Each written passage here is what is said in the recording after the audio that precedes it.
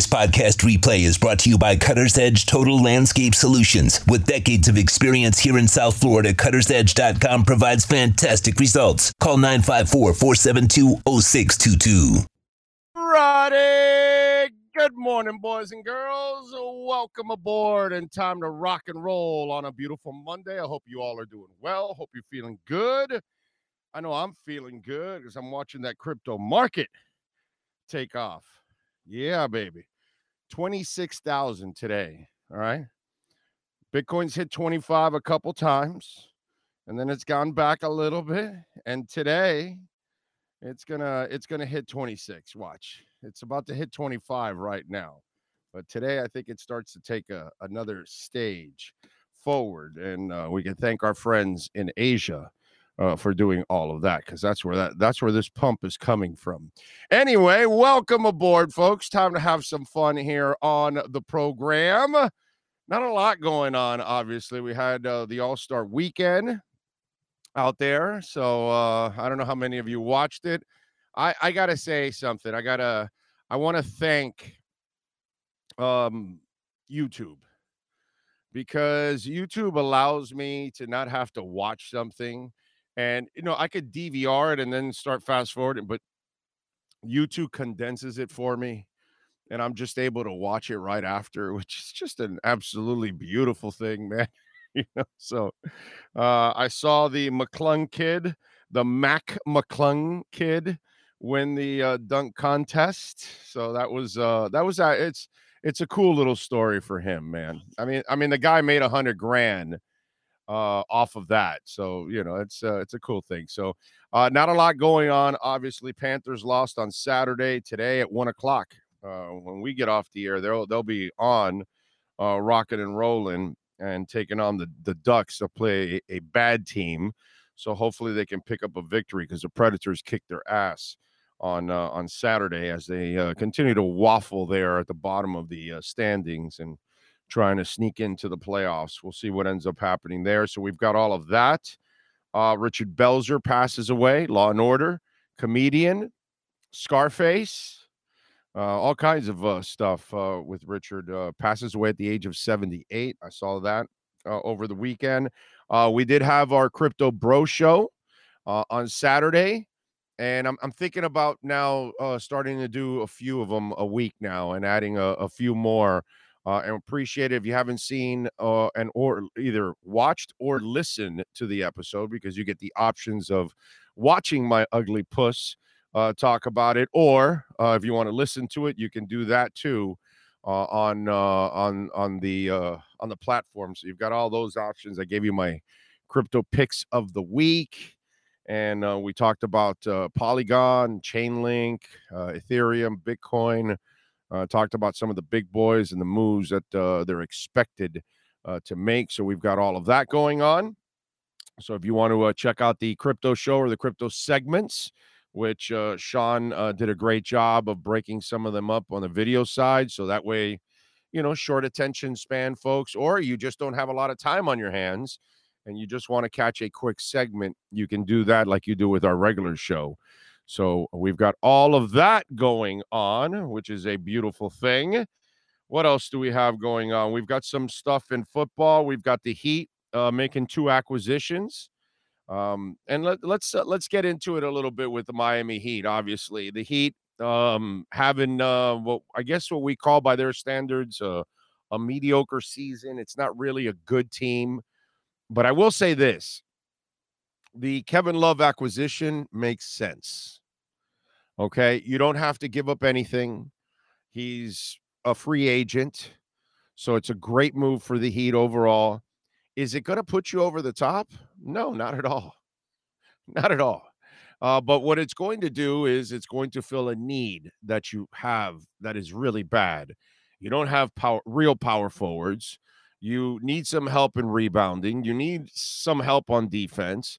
And you certainly need help in the three-point area, because you just don't have enough people that are able to shoot the three. And you certainly don't have guys his size that can shoot the three. So it's an element that you're adding. The Cody Zeller thing, I get it. Another big body, a veteran guy. You're coming down the stretch. You need experience. You need some toughness. So you get one of those blue collar guys that can help you out in the boards and a little defense. And that's kind of who he is, a role player. He's probably right now a better role player than Orlando Robinson or Dwayne Dedman was, or something along those lines. And remember, you're getting your saving back too. So I don't know how much, that Cody might be an insurance to your saving. You know what I'm saying?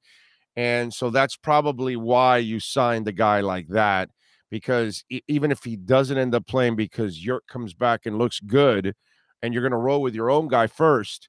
So I almost get a feeling like Zellner's kind of an insurance policy more than anything else. But the guy, remember, they don't have a big rotation. So they've got most of the guys. You're only going to add an element or two, possibly. And so that's why the Zellner thing, I think it's either or. Yurt comes back fine, then it'll be Yurt with Love. If Yurt doesn't come back from that foot surgery and doesn't look himself and is not able to rebound, because one thing Yurtseven can do is rebound. He has the skill set to shoot. Like, you see it there. It's there. It needs to be polished and worked on, but he doesn't have an ugly shot. Like, there's something there. You could see it, right? So we'll see. We'll see what happens there. Now, again, this team is what they are. Nothing changed here. It just it might have a little more chemistry. It might be slightly a little better, but it's not really going to make a big time difference that it should result into a deep run in the East. Unless our only saving grace as Heat fans, let's be honest, okay? It's if they turn it on and play like they haven't played all year. That's all. Like, they've been saving it, which sounds ridiculous, of course. But that's like, and that really sounds crazy that would be the case, because it's not. Okay. They're not saving shit. They're not going anywhere. You know what I'm saying? But that's it. I just don't see much hope in this team, because it's poorly constructed. There's just too many 2-point shooters on this team. They have to struggle to score. And it's just, that's not good enough, unfortunately. You know what I'm saying? So, nice move getting Kevin Love. I understand the Zellner insurance backup slot, all that stuff. Heat, by the way, are off till Friday when they take on the Bucks, but we'll see what happens. I can't sit here and tell you that I'm excited about the Heat or the prospects of the Heat. I just, there isn't any proof right now that would get me excited. Listen, I'll be happy that at least they make the playoffs. And we can't take that for granted, because every city in the NBA doesn't get to do that all the time. And under Pat Riley, I don't know how long he's been here exactly now, but in the last, let's say 25 years, you probably made the playoffs 22 times, 23 or something. You rarely ever miss the playoffs. I'm good. I'm good, and they'll figure it out. They've made a lot of bad decisions. I've said it many times already. Right? I'm not saying for Riley to quit or fire him or Mickey sell the team, but those two, they need to turn it up. They've been on a mediocre streak, and Eric Spoelstra has been bailing their asses out for a while. They need to do better in the next couple of years here, as they try to hopefully rebuild this team up and get some of these too many old people, too many old contracts. You cannot tie yourself down to that many players like that, and that kind of money too. Let's go to the roll call. Steve Chapman is in the house. Says All-Star game was tough to watch. I lasted about 5 minutes. Got to do what I do, Steve. Go to YouTube, wait for them to put together the condensed highlights, and then you just watch it real quick within minutes, and you're done. Brian Walters is in the house, and he does remind everybody to smash the hell out of the like button. It's very important that you smash the hell out of the like button. Visit our amazing sponsors. Brian Ratke is in the house. Rick D-Man is in the house. Steven Gonzalez is in the house. Tua time. I was so sports starved last night. I tried to watch the NBA All-Star game and lasted about 10 minutes. Yeah, no, I didn't bother to watch the game. I didn't watch anything. I just watched the condensed highlights real quick of the 3-point contest, of the dunk contest, and and the DK Metcalf stuff, and that's it. I didn't see anything. I didn't watch 1 second of the All-Star. I don't watch the Pro Bowl. I don't watch the NBA All-Star game. I don't watch the NHL All-Star game. The only game I watch is the baseball All-Star game. It's the only one I watch. It's the only one worth watching. All the other games are a joke. It's just not worth it. Kyle Cockrell is in, Mr. X, Alex Palenzuela. Brian Ratke says Crypto Bro Show is awesome for me. Thank you. Thank you, Brian. Thank you for checking it out. And we're taking kind of a an early investor's approach. So I'm trying to explain things like if everybody's a newbie at this. And that's kind of the way I want to do it, because there's a lot of people, most people are going to be new, to crypto. They're not going to be seasoned veterans and things like that. So I'm trying to do it that way. So thank you very much. The downloads were terrific this weekend. The audio downloads, video not so good yet. We got to pick up the video views on that one. But the audio side, a lot of you are downloading it. So thank you very much. I appreciate that immensely. Rosendo says happy good morning, Big O Nation, and happy President's Day. Trust in God completely, no matter the situation. Lean on his understanding, not yours. He guides your steps this week and always. By the way, old Joe is in what's it called, in Ukraine. How about that? Deadbeat Joe made it out to Ukraine, hanging out with Zelensky. Lisa Rose is in the house. Omar Lopez, George Cuello. Heat is back, Big O. Ritter is in the house. DJ Gallagher is in the house. There we go. The Wayne D Experience. Frankie Fresco says, what do you think? I like the new inter unis. They're cool. They're cool. I'm good with them. Nothing wrong with it. I'm looking forward to the season, man. Christopher wants to know who are our guests today. Cameron Wolf, Ira Winderman first, and Cameron Wolf will be joining us. Andy Behrens, we move to tomorrow. Okay. Morning. What are your thoughts on Eric Bieniemy? Big O, did you get to watch Wingfield's interview with Fangio? Yes, I saw it. A good interview, mostly, generic answers, but I did like that he said he designed a couple of new coverages that he's dying to try. So he was always working already. And then there was one other nugget in that interview. So there was a couple of nuggets in that interview that were pretty good from it. But overall, kind of the answers you expect, from the coach overall. But listen, man, I'm just glad they got him. That's all. I'm just glad they got it. George says, Big O, I need your Cash App. Well, Cash Big O Show. That's Cash Big O Show on Cash App or Venmo if you guys want to make a donation. Remember, Bitcoin donations are always welcomed. So, but there you go. Cash App or Venmo, Cash Big O Show. Thank you, George. Tim Suppley is in. I know it does not matter, but can you articulate on why the Tua canceled the interviews? We talked a little bit about it. Big O, good morning. When you smash the like button for rebroadcast, yes.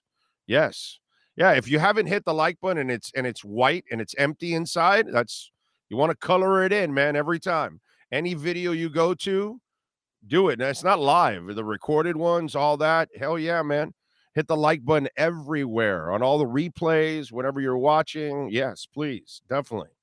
We need it. It's very, very important. It's an amazing thing that you're doing for all of us. Good morning, Big O and everyone. It's from Canes Dolphins. Tim Suppley wants to sign one of the Edmonds boys. Lots of people do. We'll find out if they become available. Big O, did you pick a winner already for the boxing event? No, I have not. I will do that today. And we are giving away. All right, here we go. I'm going to get into the Eric Bieniemy thing in a second, but let's get into some of the giveaways. We've got 5 pairs of tickets for the Drone Race League, okay? For those of you that saw our interview, I think it was Thursday, if I'm correct, right? Thursday, we had Alex Vanover on from the Drone Racing League, and the Drone Racing League is going to have their event at Lone Depot Park, and that will be on February 25th, if I'm correct, right? I'm pretty sure I'm correct here. Let me make sure that I am. Yes, February 25th will be at Lone Depot Park, the Drone Racing League. I've got 5 pairs of tickets. DM me on Twitter at Big O Show or on Instagram, Big O Radio Show, and tell me why you want to go with somebody to the Drone Racing League on the 25th.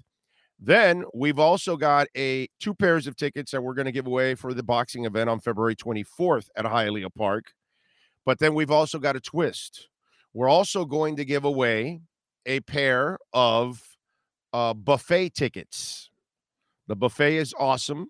Sean will attest that the buffet is awesome. It's the reason why he'll be there on the 24th. He's there more for the buffet than the boxing. Let's just be honest. And I don't blame him because the buffet is delicious. So we've got a couple pair of tickets. We're going to give away more at the end of the week here, but we've got a couple of pairs. Now, here's the thing. In order to win the buffet passes, Hialeah Park has either 700 plus, 800 plus, or 900 plus machines inside their building. How many? You got to take a guess. The person closest to the exact number will win a pair of buffet passes. So there you go. If multiple people are tied, then we will pick a winner out of, that group. That's what we'll do. So it'll be a raffle either way because, I don't know, 2 of you go 777 and it's 778. Well, then we've got to pick between you 2. So we'll make a little raffle between the 2 winners and we will contact you. Again, DM me, Big O Show on Twitter, Big O Radio Show on Instagram. Okay? Do not tweet me. Let's not clutter the timeline. DM me. Okay? Instagram, Big O Radio Show, Twitter, Big O Show. Okay? For that. And then we've got what's the other thing? I've got something else to give away now. DRL tickets, boxing tickets. Damn it. What else I know I have something else to give away, bro.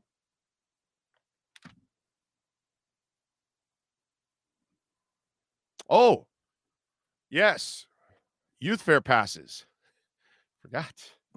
So we got that too. You can start that. I will not do today. I'm going to do today and tomorrow. I'll do the DRL and the boxing. So get it in the next 48 hours here. Make your guess and all that stuff if you want to win the buffet tickets. And by the way, the buffet tickets with the boxing tickets. Okay, if you happen to win the boxing tickets without the buffet, don't tell me you're not going then. Okay? We're not gonna, because if you do that and you don't pick up the tickets because you didn't win the buffet tickets, I'll just keep your name and exclude you from all drawings from here on out. Just so you'll know. Okay, so don't sign up for the boxing tickets if you don't want to go to the boxing tickets. If you don't want to go. Okay, if you're just trying to win the free food and you don't win the free food, but you win the pair of tickets and you don't use them, there'll be a price to pay. Just want you to know that. Okay, just so you'll know. Okay, because if you want to be a dick, then I'll be a bigger dick. That's the, like I had a guy today go to me, hey, what? No more sports tweets. And I'm like, dude, check the timeline. There's lots of sports tweets. There's one blowing up of Eric Bieniemy that I talked about. I just tweeted out Cameron Wolf's conversation with myself, whatever, all kinds of stuff. But yeah, there's crypto there, there's music, there's Richard Belzer, there's dogs, there's life, maybe some politics, so I can have fun at Joe Biden or Trump's expense or something like that. Sure, if I have a shot at taking a shot at some of the deadbeats that we put in office, for sure, I'm going to do that too. I'm surprised Deadbeat Joe made it all the way to Ukraine, bro. I saw Zelensky like walking extra slow just for him. Anyway, so no, it's just like, what do you want, bro? You want dense radio? You want dense Twitter? It's just Neanderthal sports? No, that's not who I am. Our show's a little bit more than just that. So you're going to get sports, but you're going to get a little life, and you're going to get music, and you're going to get all kinds of things. And if you haven't figured that out about me, I can't really help you. Anyway, Big O, those giveaways never comes to me. I won your Super Saiyan Enchantment Forest giveaway in the parade of the giveaway. Never gave crap. What? Too extreme. They were there. You didn't take advantage. If you want them, the tickets were at the will call. If you didn't go, that's your problem, not mine. But the Santa's Enchanted Forest tickets were there. We gave away plenty of them. So, but that's all right. Big O, how is Trump a deadbeat? They're all deadbeats. Oh, no, Trump is a criminal more than a deadbeat, actually. He's a piece of crap more than he is a deadbeat. He's a cheater more than he is a deadbeat. What more? You need me to add more adjectives? He's a loser. He constantly loses. He loses to deadbeats like Joe Biden and Hillary. He lost to Hillary, dude. He lost by 3 million votes to sorry-ass Hillary. You know how pathetic it is to lose to Hillary? Yeah. So Trump's a king-size loser, my brother. So there you go. I hope that was clear enough for you, John Campbell. Anyway, yes, prayers for President Carter. Yes. But he is 94. He's a pretty good man to live 94. You're killing it, bro. Living it to 94, that is awesome. Once you get to the 70s, I think you're blessed. Once you get to the 80s, you're a stud. Once you get to the 90s, you're playing with house money, man. I mean, seriously. It's pretty strong. And the best thing for Jimmy, he did so many good things for people. He was the ultimate philanthropist. And that's the one thing about Carter's life post-presidency, the impact he made. Just he never stopped working for other human beings, which was the amazing part of Jimmy Carter. I'll tell you that. You got to give him credit for that. Richard Belzer had a great range as a star. He was funny as a comedian, and as Munch on Law and Order, he was awesome. Yeah, he was. Yeah. I'm a little older than a lot of people watching and listening. So at 56, I got to enjoy him coming up as a comedian, So that's kind of where I remember him most. I know the Law and Order fans are going to remember him that way. I'm a Law and Order guy. Like if I run into an episode and I'm not watching anything, and I'll stop and okay, I'm the episode's about a quarter in. I'm trying to figure out what's going on, and then I watch it to the end, and then I just go channel surf somewhere else. That's the Law and Order fan that I've always been. I've never been the guy that was religiously watching it and can tell you about all the characters and all that. It's when I would run into Law and Order, it's because I'm not watching anything else at the moment. I'm just going to finish out the final half hour of the show or something like that, that kind of stuff. So I can't necessarily say, so it's all good. Oh man. John Campbell says, you're still my number one, Big O. Well, thank you, my brother. Hope you have better decisions on the political side. Big O, are you a Cheech or a Chong fan? I'm a Ray Dong Chong fan. How about that? There you go. Instead of Cheech or Chong, let's go with Ray Don Chong. All right? Too funny. You guys are a trip. All right, I'll get into some of the stuff that you guys asked about after Ira, because we're going to run into, I can't get into the Bieniemy stuff. And what was the other thing you guys asked me about? I'll get into a couple of those questions on the other side after Ira. Yes, sir, Sean. I'm sorry to jump in like this, but I don't know if you're going to see Iris saying he's tomorrow at 10:30. He talked to you. Oh, it is. Oh, my bad. That's right. He is Tuesday. My bad. All right, so let's get into Eric Bieniemy. Sorry, I didn't want to interrupt. I was waiting until you could still That's log fine. it. So. That's fine. That's fine. If there's one thing I can do is talk. I don't worry at all about that. So, I love talking about an MVP, a cutter's edge MVP, because when we talk about a cutter's edge MVP, we're talking about somebody that you've got to admire. Okay. And it is time for our cutter's edge MVP. Who's last night's MVP? For your complete landscape solutions anywhere in South Florida, there's only one MVP. CuttersEdgePro.com. Here's our CuttersEdgePro.com MVP of the night. All right. There it is. All right. Let's get into my MVP. And this one's going to be kind of a curveball at you, because it wasn't about a game last night. It was about Eric Bieniemy. That's my MVP. And Eric Bieniemy has taken the job for the Washington Commanders to be the offensive coordinator. I almost said Redskins. I swear, I almost said it. I still have to get used to it. And so for the Washington Commanders, he is going to become the offensive coordinator. And it's an interesting reaction that people had. Oh, why is he taking? Oh, he should have stayed in Kansas City. And I got to tell you something. There are times that you have to find out about yourself. And the worst thing in the world is to live with regrets. Oh man, I didn't do this. What if I did this? What if, and then you sit back, and we all live with regrets.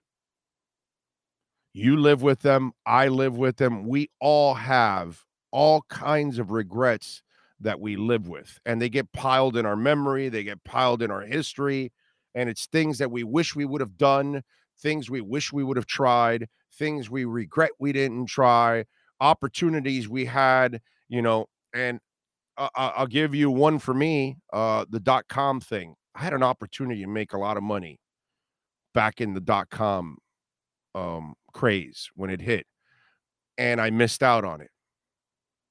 And so for me, a lot of what's going on with crypto, I think it's kind of my second chance to take advantage of something that I think is going to be just absolutely, a way of life for us. So that's my regret, .com. And it's like we have many things we could have done, things we could have tried, all that kind of stuff. The easiest thing is to stay in a comfort zone. The easiest thing in life is not to take on challenges. But if you're afraid to take on challenges, then you'll never succeed. And by the way, all success is fed off of failure. Everyone. Okay? The guy that opens up a business, that was probably his third business before it became successful. The man or woman that learned how to ride a bike probably fell off that bike a bunch of times before. You learned how to drive clutch. You probably burned your first clutch in the process of learning how to do it. It doesn't matter what it is in life. you're going to fail before you succeed, right? You're going to be you're going to be an artist, right? Your first painting is going to suck. But it's going to get better and then better and better because you have a skill set that you are sharpening. And so every bit of success, Michael Jordan was cut from his JV team. He was cut at the high school level. At the JV high school level. And one of the things about failure is I think it all depends on the person. How do you look at failure? Do you look at it like, okay, oh, woe is me? Or do you look at it like, okay, what happened here? Why didn't it work out for me? Okay, this is why it didn't work out for me. Okay, so now this is what I've got to do next time. Because you've got to use your failure as a lesson, not a detriment to try to become successful. You can't use a failure and then give up and say, well, nah, it didn't work out. I couldn't do it. So Eric Bieniemy could easily stay with Andy Reid, the culture of Kansas City, keep running the offense under his shadow, not really getting any of the credit. No matter how much Andy Reid gives you credit, we're not going to give the credit to Nagy or to Peterson or to any of those people until you go out on your own. Because until then, you're under the incredible umbrella that is Andy Reid. So if you want to grow on your own, then you've got to go out on your own. And you've got to take that chance. And if he fails, then so be it. But he will not live with the regret that he didn't try. And I get it. Daniel Snyder, Washington, terrible organization. I get all of that, man. I tried to put together a radio format with somebody that, pretty much is an absolute deadbeat in this business, has zero talent, and obviously didn't have what it takes to be an owner. But I tried. What am I going to do? It failed. Okay. What, am I going to go cry in a corner and forget about it? No, dude. I'll learn from that like I did, and then I move on to the next thing. That's it. Sean and I did a couple things before we did this that it didn't go well. So what are we going to do? Cry in a corner and, well, woe is me? And bullshit, dude. We move on to the next challenge. We learn, which, by the way, I did. I learned from some of those, and then I added elements that helped this show take off even more. And it's been, successful enough that we can make a living from it, and we could do it every single day. I mean, life is you're gonna have setbacks, and you got to find a way to overcome. But what you don't want to be is a person living with regrets. What you don't want to be is a person who never tried to be the best that they could be. Because Eric Bieniemy might become one hell of a head coach, but he wasn't going to become a head coach in the position he was in under Andy Reid. So now he has to leave that shadow and now develop it on his own in Washington. And so now he's got to, if he goes there and proves that he can develop an offense and a quarterback or maximize an offense, even if the quarterback is not necessarily ideal, but somewhat limited, people will then credit him. And then they'll say, okay, this guy proved that he's a hell of a coach. Let me get him now as a head coach. But you'll never get there if you don't take the chance.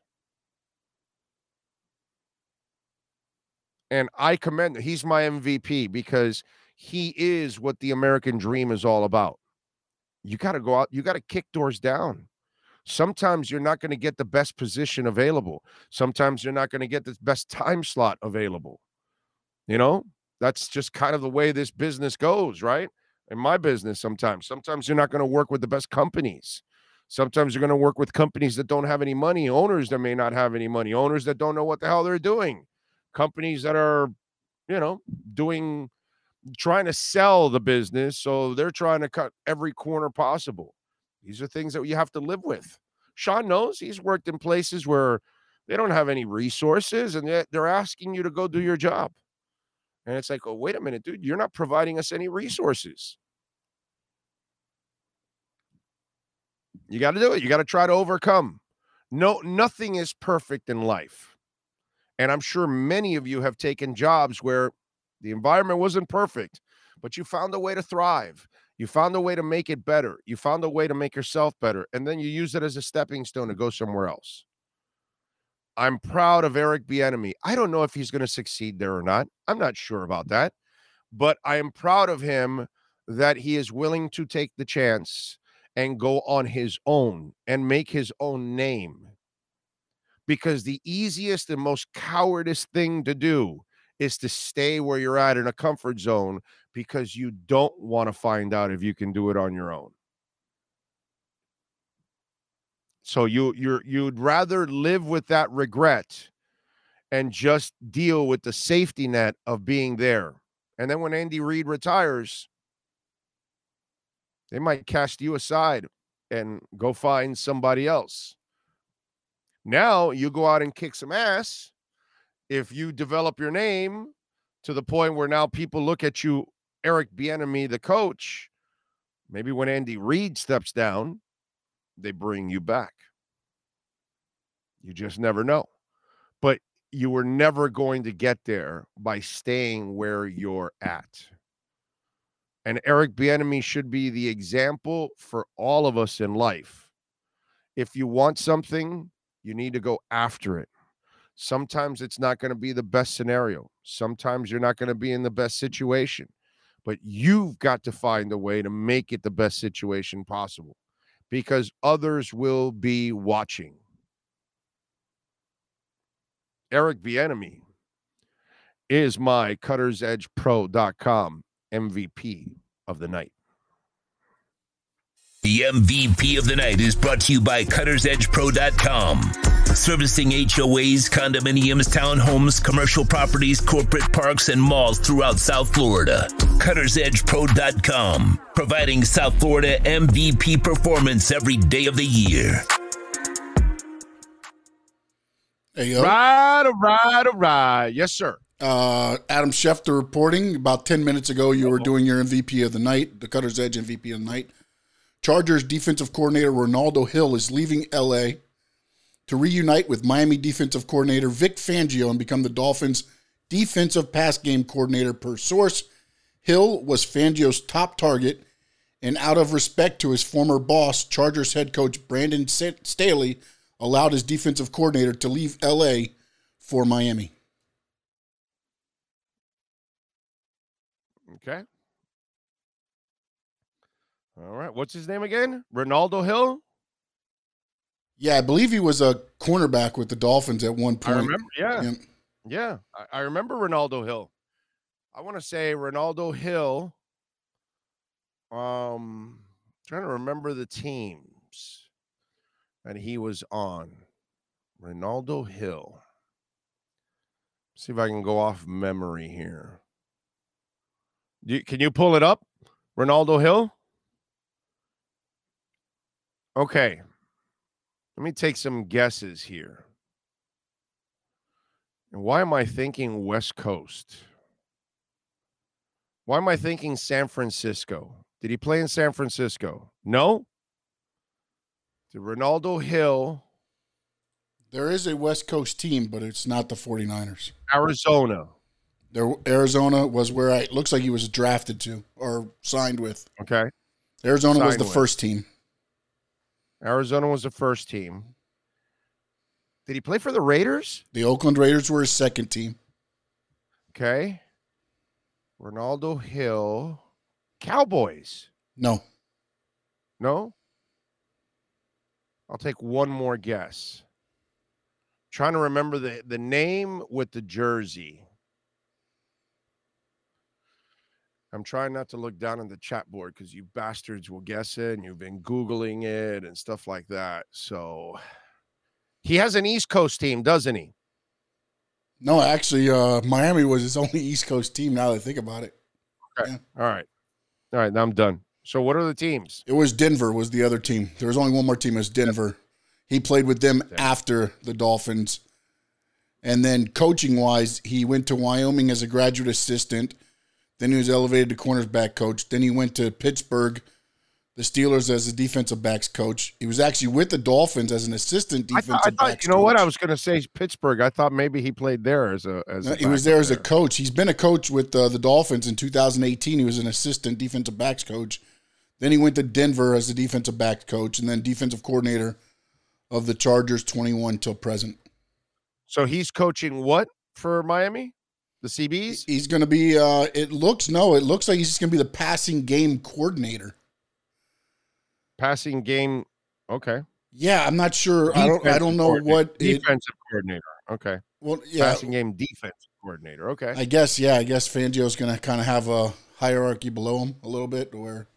Oh, of course, dude. Yeah. Because he's going to restructure that whole coaching staff. Well, he's going to bring in the guys he's comfortable with. Yeah, but can they do that? He was a defensive coordinator and then he goes, doesn't he have to do a lateral move in the NFL or is that not, that doesn't matter anymore with the coaches?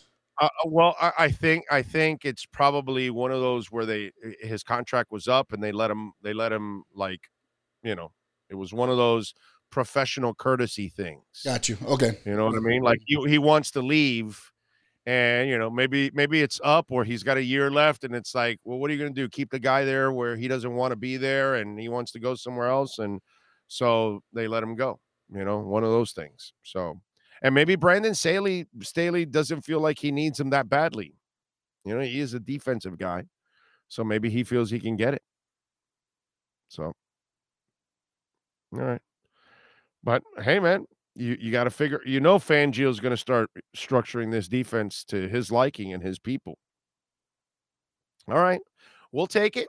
We'll take Ronaldo Hill. He was kind of an player, but that usually makes the better coaches. Oh man! All right, so Bitcoin have we hit 25? Because we've been screwing around with it. Let me see. 24,984. Damn. VeChain is up almost 8%. It has blown past 3 cents now. It's got it's almost a third of another cent moving up. Avalanche, been telling you guys about Avalanche for a while. Shot up over $21 today. Love it, bro. Love it. Chainlink is over $8. Nice. I love it. Moving, baby. Moving.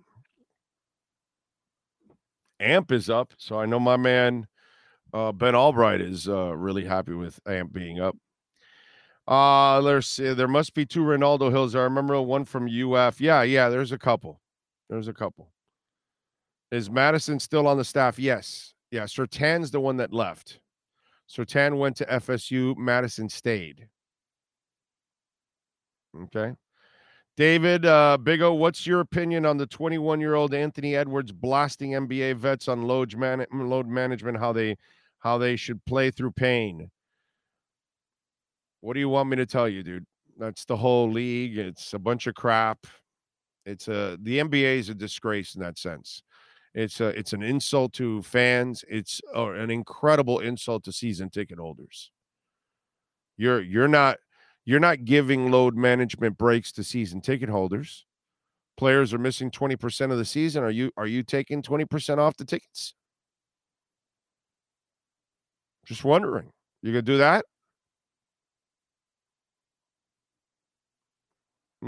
There's no way that a season ticket holder can be satisfied in the NBA. No way. I mean, unless you just don't care about the money. You're so rich that it doesn't affect you whatsoever having the tickets and you just care about having them so you can lock in your playoff tickets or something. I have no idea at this point, but the NBA regular season is a bigger joke now than it's ever been. Yeah. So it's what do you want me to tell you? What Anthony Edwards has been saying the rest of us have been talking about it. But they've convinced us, that the load management stuff and all that they've convinced us that this and that, you got to do it or whatever. So, whatever. Yes, sir. What do you think of the coach Malone came out and said that was the worst basketball game in history? The All-Star game the last All-Star night. Game? Yeah, and then Jaylen Brown even came out and said that's not basketball. I could see NBA going to something.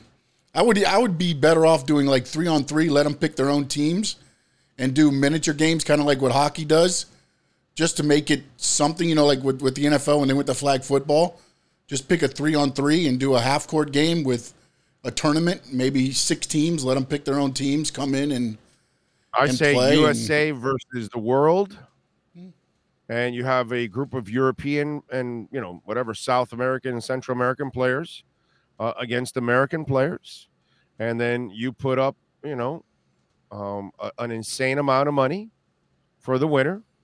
What is it? Let's say $1 million per person. What are the rosters hold? 20, so 20 million on the line, and 20 million to the winner, and the loser gets nothing. And that's it. And they will all play hard. They'll play for pride. The international players will play for international basketball. The American players will play for the jingoistic red, white, and blue. And then they'll all play for the one thing that they'll even go play for the Saudis in golf, money. They don't care about anything. They only care about money, right? Since that's what makes the world go round, money. So put 20 million down and make it the world versus the USA. That way you've got, that whole us versus them crap. Fans will be jacked up about it because they are rooting for their Americans. You'll have fans here in this country that are from other countries, and they may be representing other players on the international side. So you'll have some of that back and forth. I think it would light up sports books all over the world, right? From both sides, because guys like Giannis are going to be on the international squad. I'm just saying. So do it that way. If you really want to do something, then, and all this money is there, what's $1 million per player? It's nothing. What's 20 million to the NBA? And plus, you'll get a couple of sponsors behind it, and you'll come up with the 20 million like it's nothing. There you go. That's how you do it. And then we'll see some real basketball. And they'll play. And they'll coach. And they'll actually work at it. But if not, if you're going to do it for, the exhibition that it is, well, then this is what you're going to get. That's why the NBA, the NHL, and NFL are garbage. The NFL should never have a real game. You hit enough in the regular season. It's too physical. And the chances of injury are just absolutely enormous. So, yeah. Let's see. Joel Curry is reporting the contracts of 4 Philadelphia Eagle players void today. They are James Bradbury, linebacker TJ Edwards, defensive tackle Javon Hargrave, and linebacker Kyle White. The respective dead money is whatever. Okay. So we shall see. We shall see. I'm glad we're going to get to the point now where we're going to start finding out who the hell is going to be available and who's not. Okay? Because, you hear about things like what you're hearing now, but, we need to see it really happen, and then we can kind of get a feel for, who's really going to be actually, happening.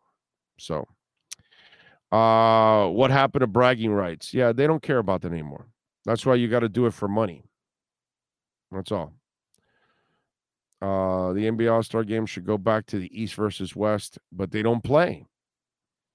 They don't play. They don't try. So,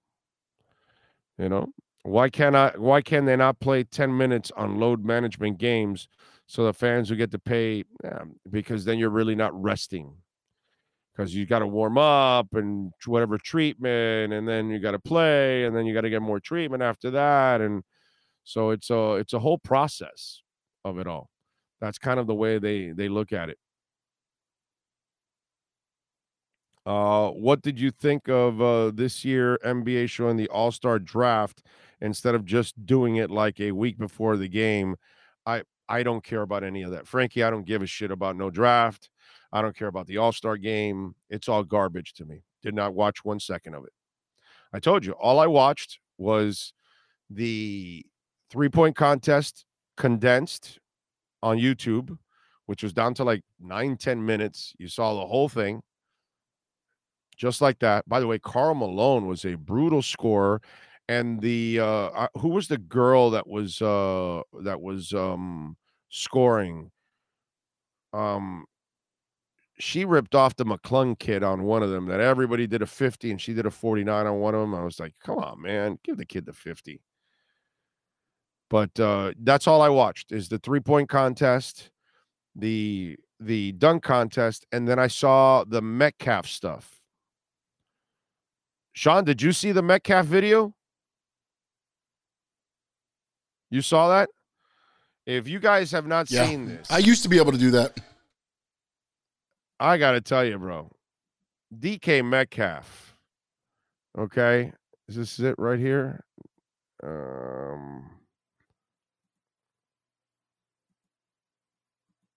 I think this is it. Yes, this is it right here.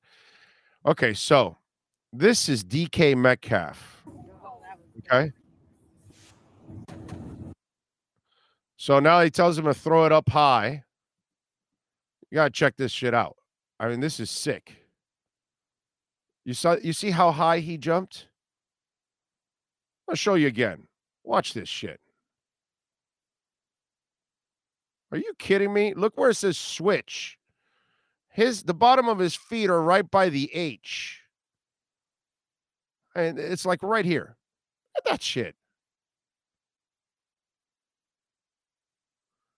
I mean, that's sick. Throw it up. Throw it up. Look at that.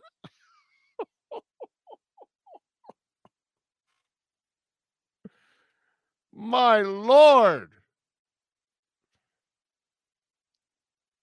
Boom. And he had he was tearing it up on the celebrity game. I didn't watch it, but I saw the dunk highlights and all that stuff. But look at that, dude. Look how high he skies. What defensive back is going to stay with that? Like, that's impossible.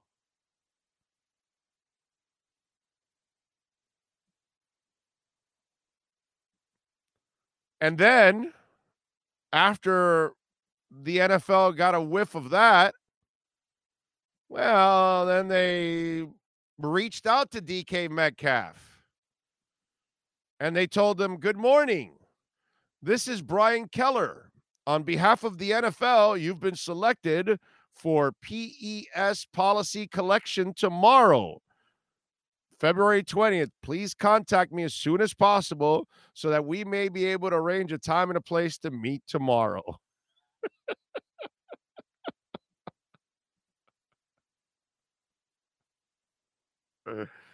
Oh, the second he does that, the NFL looked at it and said, piss test that man.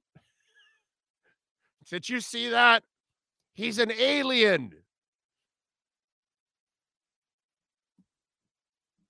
My Lord. Wow. Now, listen, we say this, right? And yet we see on videos all the time these guys that are working out, and from flat-footed, this was different. This is a different leap than the one we're talking about. I'm about to talk about. You seen the guys that leap off 2 feet and they jump on something that's like 5 foot, 6 foot tall, and you're like, how the hell did he do that? So this happens all the time. There's a lot of people not a lot of people, but I've seen quite a few of these athletes do that. So if you think about it, but my God, when you notice how high that man is, you know how big he is.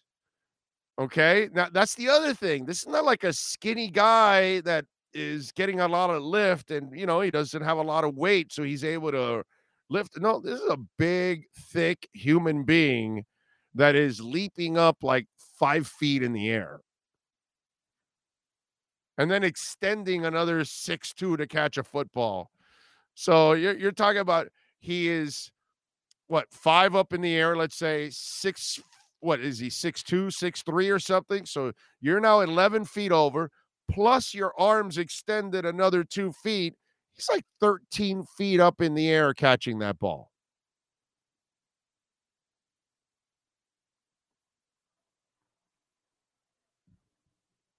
Wow. So it was just, it's crazy, dude. Crazy. CrossFit box jumps. Oh, try it one day and do a live with us. Yeah, you just want me to die. Let's see. Very polite, those drug testers. At least the man said good morning. Oh man, the NFL said, "Wow, that's not normal. Drug test him. He's got to be on something." It's just athletes are better and better and better and better as time goes on, because the supplements, the training, the medicine, it's all so much more advanced than it ever was. And this is why you can see, athletes accomplish just freakish things that you've never seen before in your entire life.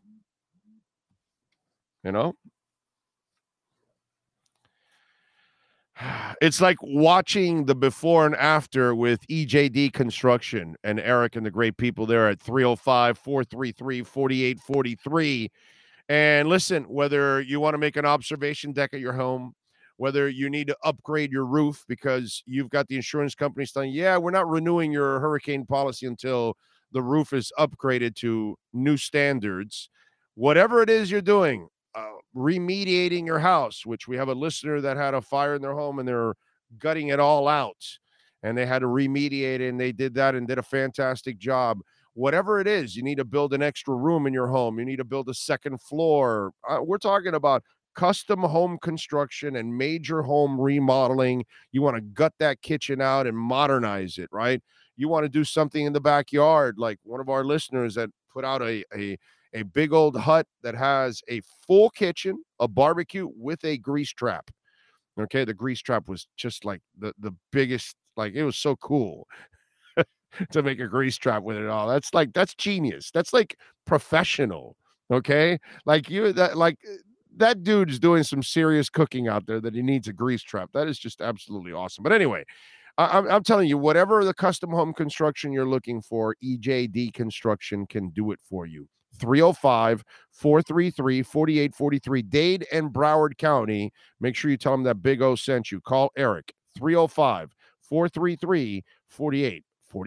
This podcast replay is brought to you by HialeahParkCasino.com, your entertainment destination. Casino, poker, dining, and simulcast racing so you can wager on some of the best tracks in the country. Go to HialeahParkCasino.com to sign up for promotions, giveaways, and events. McKnight, thank you for the love on the super chat. He says, have you heard Pat McAfee's stories on PED tests? No, I have not. So I can't tell you I have.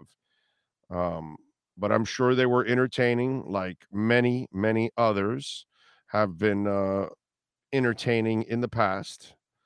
So what's it called? What do we have going on?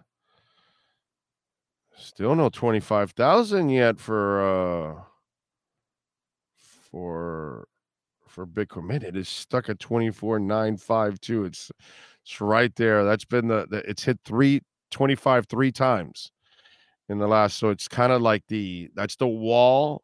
That's the ceiling right now, and it needs to bust through to kind of make it the floor, because it's made 23, 24 its floor now. It made 21 its floor for a while, right? After it came up from 16, made 21 for a floor. Now it's been making the 23, 24 a floor now, and it's kind of like flirted with 25 a couple times, and it's gone slightly over. I think 25,200 is the highest it's gone so far this year. So the question is, will it bust out today? I think it's going to go to 26. I do. I really do. Let's see. The Ronaldo Hill thing shows me that Fangio, yes, sir, un Fangio and race out of Miami after 1 year. No, dude, he's got a 4-year deal. He's got a 3-year deal with an option for a fourth. So no, not at all. Disagree with that. They tested him after he recovered his onside kick. Oh, let me see, by the way. Let me check here, by the way. Make sure. Okay, we good. We good in the hood. Westbrook is going to sign with the Clippers, too. So that was expected pretty much because he's a West Coast guy.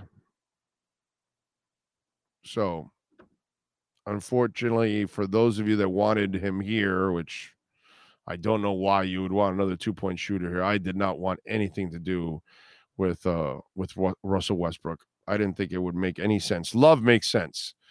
But Westbrook would be a detriment to this team, actually. I don't think it would help. Big O, Brian says, you plan on doing any live streams at Marlins games? I don't know.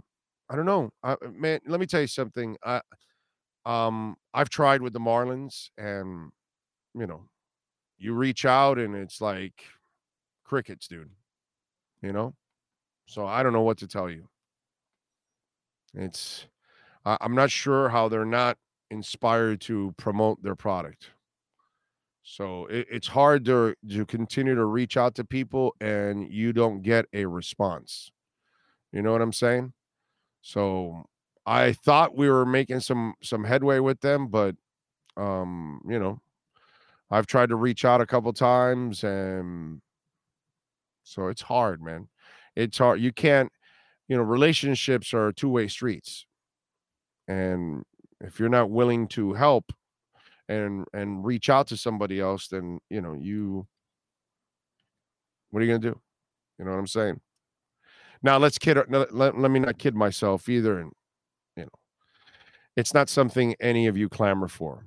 You bring it up, but you're so in the minority that, I see it in the downloads. One thing doing this platform, you see what gets downloaded. You see what people want to listen to and what they don't. And the Marlins talk, brother, that shit dies on a vine. And it's their fault because they don't do enough to promote. They don't do enough to get their players out there. And that's a baseball thing overall. But if you're a bad baseball team in a market that doesn't support you, you should be overextending yourself on trying to meet people halfway. So that way they see that you're trying and then they can try. You know what I'm saying? But so really, it's not our fault. I've reached out and I've tried, and you just don't get any response. So what can I tell you? I don't think there's a Fangio press conference, my brother. He's an old school guy. You got your Fangio press conference. Travis Wingfield. That's your press conference. The next time you talk to Fangio, it will be some mini camp or training camp, and I don't even know if it'll be a mini camp. I don't even know if they'll make them accessible in mini camp. You might not even get Fangio till the coaches start talking on a weekly basis during the regular season. And by the way, what's he going to say now? What's he going to say? He's excited to be here. What's he going to tell you? What kind of defense he's going to run against the Bills? What's there to say? There's nothing to say right now. I'm excited to be here. I'm excited to work with the guys. Yeah, that's it. What else? There's no meat on the bone.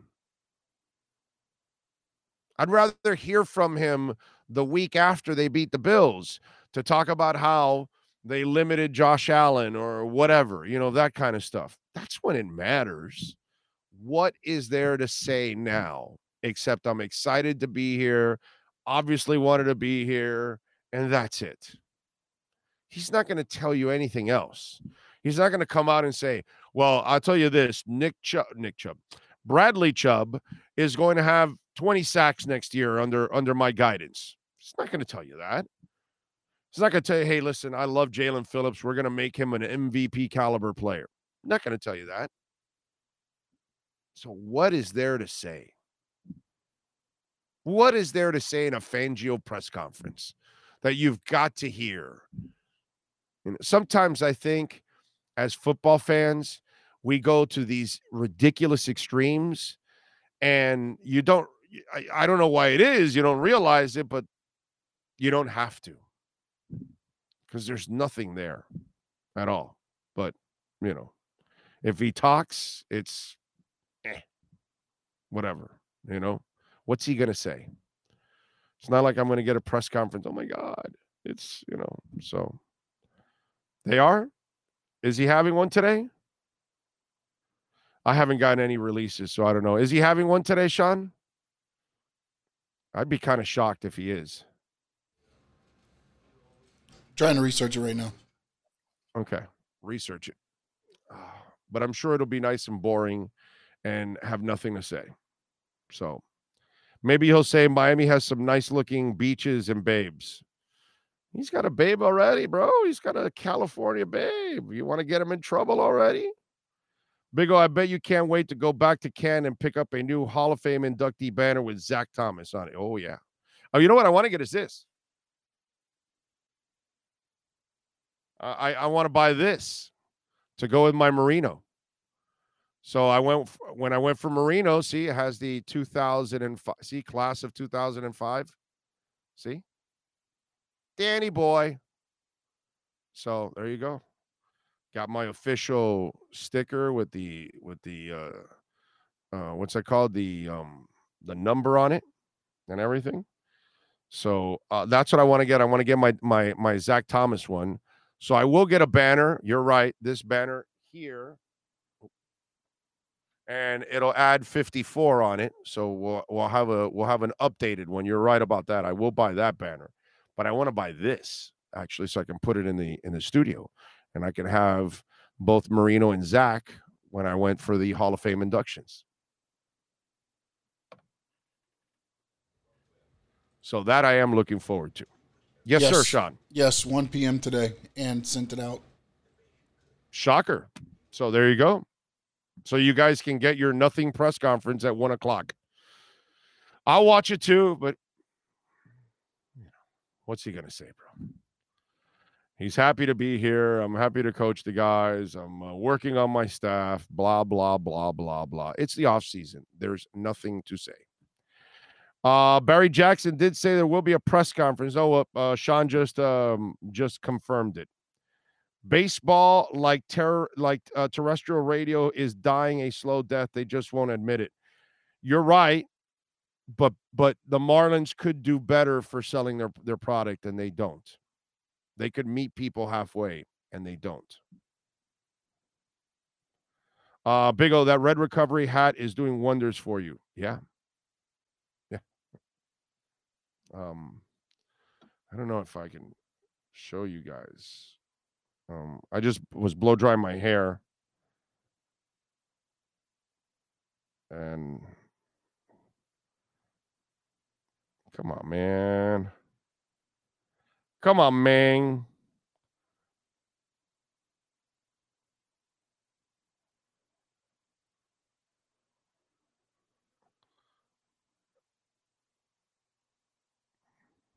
Where's the back of my head?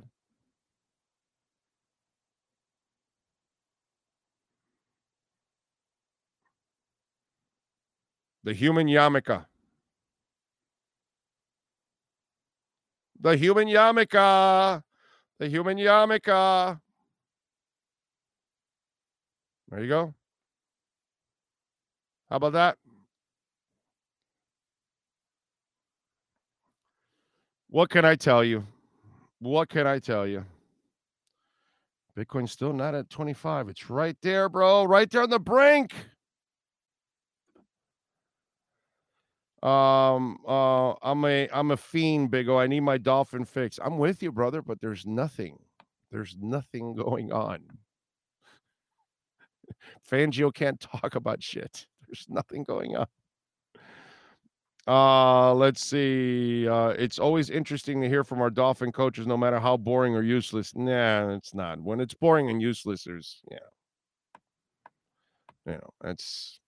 I need something there. You know what I'm saying? I need some substance behind it. That's what I need. That's all. You give me some substance and then I'm good. All right, what else do we have going on? Heat signed Cody Zeller and Kevin Love, as you all know. They're off till Friday. They take on the Bucks. Panthers are back in action today at 1 o'clock. Actually, when I get off the air, I'll have some hockey to watch. And they lost to the Predators on Saturday, 7-3, as they fight and claw to get into the playoffs. We talked a little bit about DK Metcalf. All-Star Weekend. Tyler Hero. Again, I am glad that Tyler Hero went and tried it. Did he deserve to be even invited to the three-point contest? No, of course not. He had no business being there. Zero. Okay? I mean, that's how bad the three-point contest is, that you're putting somebody in that is so far down the totem pole in three-point shooting in the NBA that he doesn't even deserve to be there. But if you're Tyler Hero, what did I just tell you about Eric Bieniemy? Screw that, bro. Tyler's got swag. Tyler could go out there, maybe try, and what the hell, he's fearless. And you just never know. You might be hot that day. Dame Lillard, of course, ended up winning it. And that was cool, by the way. I like the fact that a unknown stud won one of these contests, because it just doesn't happen nearly as much. They're usually fringe players, role players that are winning all this crap. You know what I mean? Like when I was watching the kid that was, what was the name of the kid that was competing against McClung towards the end? Brother, he kept repeating dunks that were already done over and over again. In fact, the one that he did baseline, the Zach LaVine one, was way better years ago. It was like, I'm watching, I'm going, dude, there's no creativity out of all of this. Like you need to bring more to it. And the McClung kid was much more creative, at least. And it was harder, actually, what he did too. But I give Tyler credit for going and trying. Okay. And he died out in the first round, but that's kind of why he was supposed to die out in the first round, because he had no business being there. Okay. But I give him credit, because even if you have no business being there, he's still that kid that has that fearlessness in him. So you just never know, for the hell of it. I mean, it's not like I would have ever picked him to win it, but it was cool that he went, but it was very predictable that he didn't last. That's the one thing that I will say. Very, very predictable that he didn't last whatsoever. Bam, by the way, had 4 points in the All-Star game and 2 turnovers. He wasn't really much. So it wasn't really much of a All-Star weekend for Heat fans. Not anything that you could brag about. Tatum, by the way, stole the show. Apparently, I didn't watch it, but I see it's 55 points. And Mitchell added 40. Embiid and Kyrie each had 32. So that's some of the stuff that went on. But I thought the whole 3-point thing was just kind of crazy. Now, as for Mac McClung, the Mac McClung story is fantastic. Because, see, listen, we no longer have stars in these dunk contests anymore. Those days are gone. And I got to tell you something. I know for you youngins out there, I'm going to tell you something that means nothing to you, but it's going to mean everything to me. Okay? And I feel bad for you that you don't even get to appreciate it. But I'm glad I lived the era when stars went to the dunk contest, when stars competed for the three-point contest, when it actually mattered to them, when there was actual competition. Eventually, they all ended up making so much more money, and they didn't need it anymore. I mean, not that Michael ever needed it, because Michael had commercials and all kinds of stuff. He had money going on from the get-go. So money wasn't, he wasn't doing the dunk contest for money, and neither was Dominique Wilkins. Okay, when you watched it, and when you watch Larry Bird in three-point contest, he was talking shit. He was telling Larry Bird would walk into the locker room and say, all right, so which one of you guys is playing for second? Okay, so it meant something. So I'm glad I lived the era when superstars competed in the dunk contest, superstars competed in the three-point contest, and it meant something to them. Whether it was Dr. J, whether it was Michael Jordan or Dominique Wilkins or you name it, Larry Dance Nance or whatever it was, it meant something to them. And it meant something to us because we saw it out of them that they wanted to win this shit badly. So I'm glad I lived it. You guys didn't, and you lose. That's all I can say. Young America, you freaking lose. All right? You lose big time. We won big time. Just like college basketball. It's fun. It's cutesy what's going on now. And it's fun for us because UM's pretty good. And they're one of the better teams in the country. But it's nothing. Again, you lose and I win. And everybody my age or older wins because we saw Michael Jordan for 3 to 4 years and Magic Johnson and Isaiah Thomas and Alonzo Mourning and Patrick Ewing and Ronnie Cycli and all the stars. We saw stars, superstars in college basketball. We lived it. We enjoyed it. You lose. You lose so badly, it's not even funny how much the younger generation loses. So I'm glad. I'm super happy. I'm super happy that I actually watched Pro Bowl games that actually looked like real football games. I remember John Offerdahl putting Eric Dickerson on his ass at the goal line in a Pro Bowl game.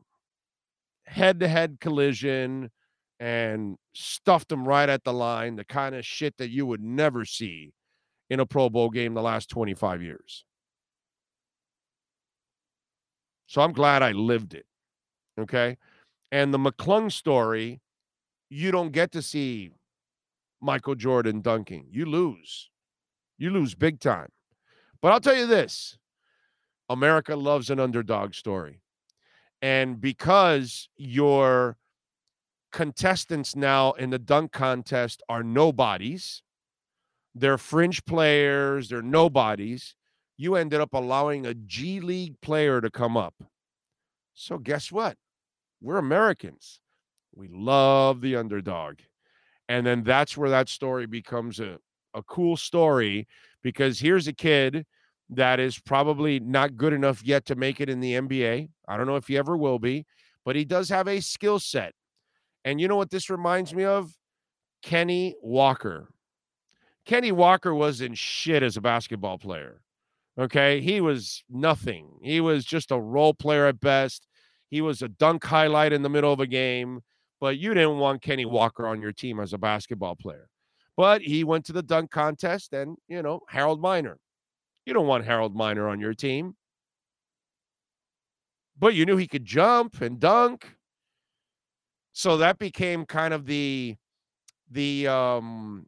novelty behind those kind of dunk contests in those days. This was the novelty in this one. And so you feel good because here's a kid that's fighting for his dream. He made $100,000 that night, which is enormous for him, right? Probably more than he makes in a 10-day contract. Definitely more than he's probably making in the G League. And so, at least he gets this one moment to shine. Everybody got behind it because here's the kid from the G League. And I'm sure to another extent that he's white because it's kind of, freakish that a white guy, remember everybody used to freak out with Rex Chapman and his hops, right? It's like, wow, that white kid could jump, that kind of stuff. So I think that also becomes part of the novelty of it. that he's the underdog, the G League player, and oh my God, he's the great white wonder, that kind of stuff.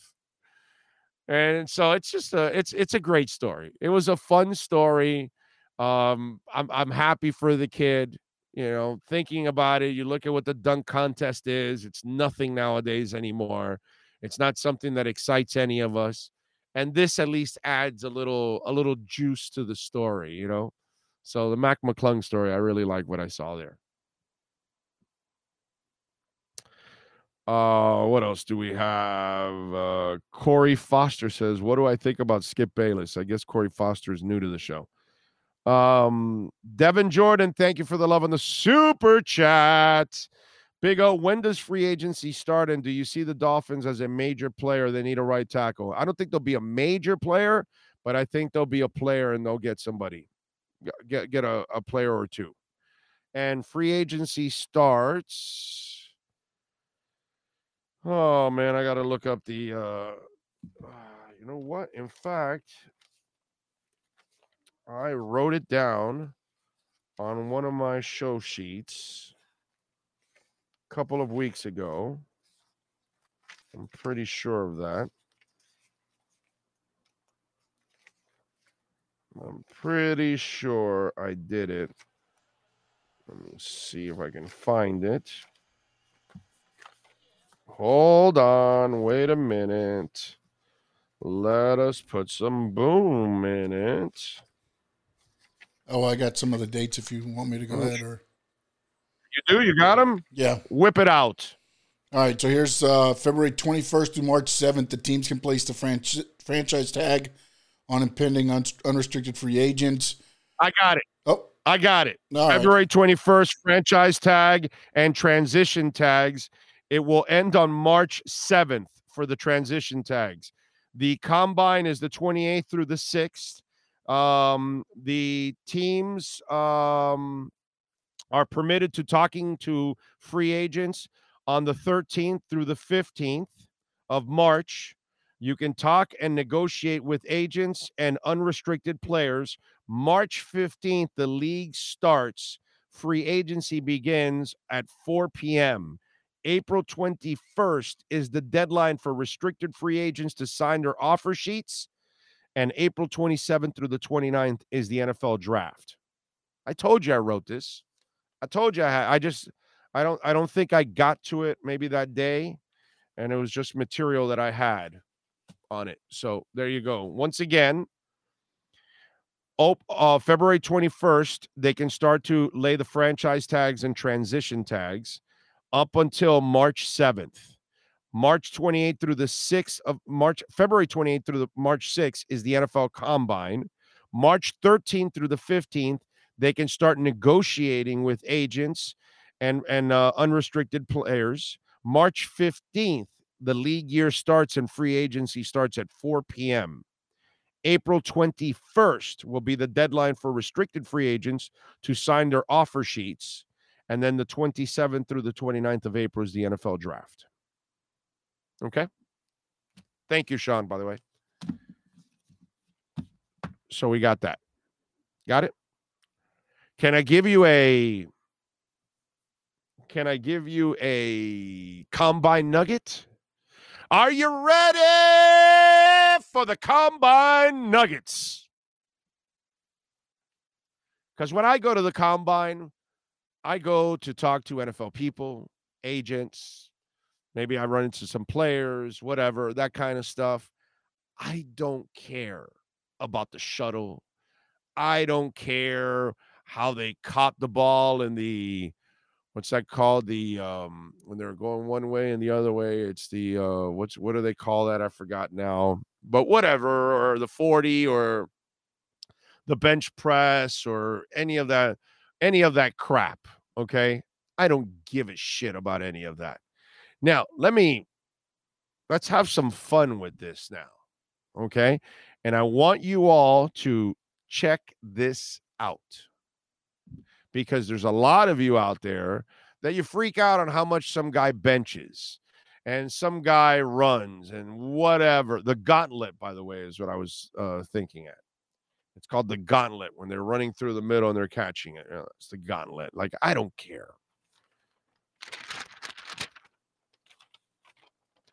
So, the 40. This is one of those things that, oh, did you see this? Let's go over the top 40s of all time in the NFL draft. Are you ready? Number 1 is John I'm Always Injured Ross in 2017 with a 4.22. 2002, Dante Stallworth with a 4.22. We'll run you over coming off Miami Beach Bridge. 2022, Kalon Barnes ran a 4.23. He's bounced around the league. He's a practice squad player for the Dolphins. And I think he was on the roster too, made a play actually. 2008, running back Chris Johnson. Pretty good career, 4.24 until a neck injury ended his. 2004, Dree Archer, 4.26. 2022, Tariq Wooten, 4.26. 2020, Henry, I will run you over and turn you on fire Ruggs, a 4.27. 2021, Anthony Schultz, 4.27. 2013, Marquise Goodwin, a 4.27. 2005, Stanford Rout. Of course, the Raiders would take him. 4.27. You see what the common denominator is out of all of this? Not a lot of great players.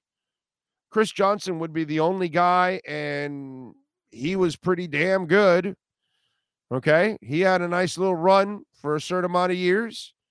And then, unfortunately, the neck injury kind of ended his career.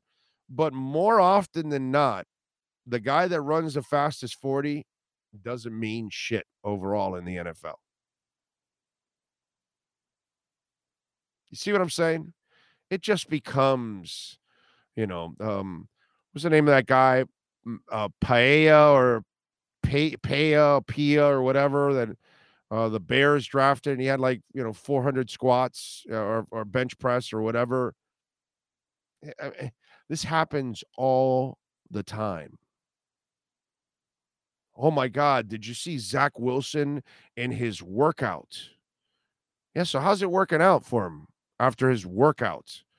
Oh, did you see how he threw opposite when he was running one way and threw it? And what a beautiful pass. Okay, there was no wind, no defense, no pressure, and you're wowed by that? It's like the quarterback that looks great in practice, and it's like, of course he looks great in practice. Nobody's pressuring him. They're not hitting him. And then he goes out to a game, and he's spraying the shit all over the place. And why? Because he's getting pressured and hit and sacked and thrown to the ground, and it rattles him.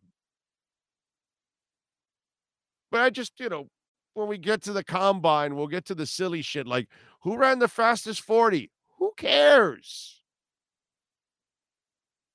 Because more often than not, the fastest 40 doesn't mean anything. Stephen Paella. That's it. Thank you, Sean. Stephen Paella. You see? Hey, let me look at it. I'll show you. Stephen Paella or some whatever. See?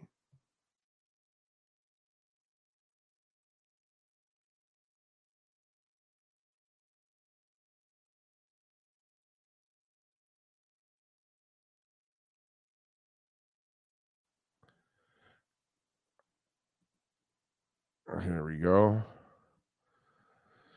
Let me see if I have the story. I remember bench press record 49 reps. That's it. Oregon State.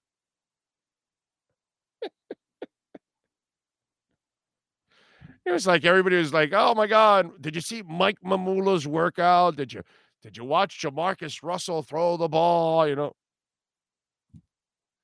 This is the season that we're about to get into.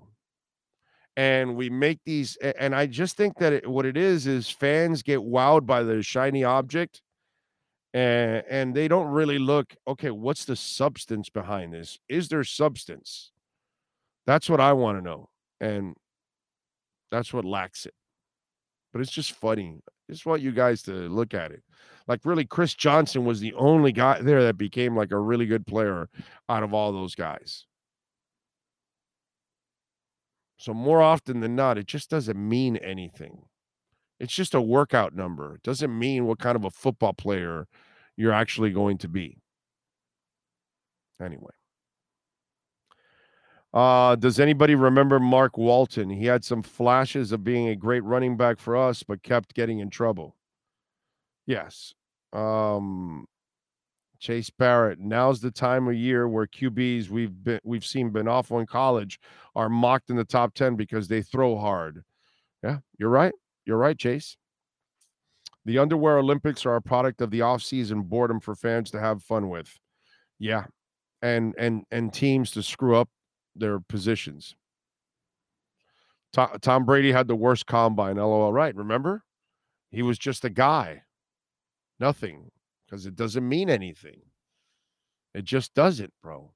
And I saw this article today about all the top 40s, and I looked at it differently than what the article was about. I go, oh, well, look at it now. And so this is good perspective that, wow, man, hey, man, this thing is, you got some issues here, bro. It doesn't mean much that you get a big 40 time. It's just a matter of a player you like. Did they run well? Are they in good shape? Is he smart? That's the other thing, because some of these guys that might be really talented, he might be dumb as bricks. And then that just doesn't help you sometimes, or a lot of times. Big O, what do you and the Marlins have in common that I love both of you? Okay. Well, we love you too, bro. I just wish the Marlins would love us more back. Would be nice. Yep, Jerry Rice did run. I don't know if it was 4.7, but I think it might have been a 4.6. But yeah, when he came out of, what is it? Mississippi Valley State, I want to say, is where Jerry is from. Yeah, he ran a bad 40. And yet when you got him on the field, nobody caught him. He got behind the defense, caught the ball, and just ran to the end zone, and nobody was going to catch him. But no, he ran a really slow 40. So did Larry Fitzgerald, I believe. I don't think he ran a fast 40, I think. And he dominated forever. So, Dougie Fresh says, Kalen Ballage, the workout cyborg freak with every measurable off the charts. We'll check him out and back up for the San Antonio Bram Bulls, the Bram Bulls. Yeah, I saw the XFL yesterday, or over the weekend. The Battlehawks beat the Brahms, or Brahms, or whatever they're called, 18-15. The Renegades beat the Vipers 22-20. The Roughnecks, huh? What are they? The Brahmas, like the Brahma Bull, the Rock, the Brahma Bull. Oh, okay. So that's how it's pronounced. I didn't watch any of this.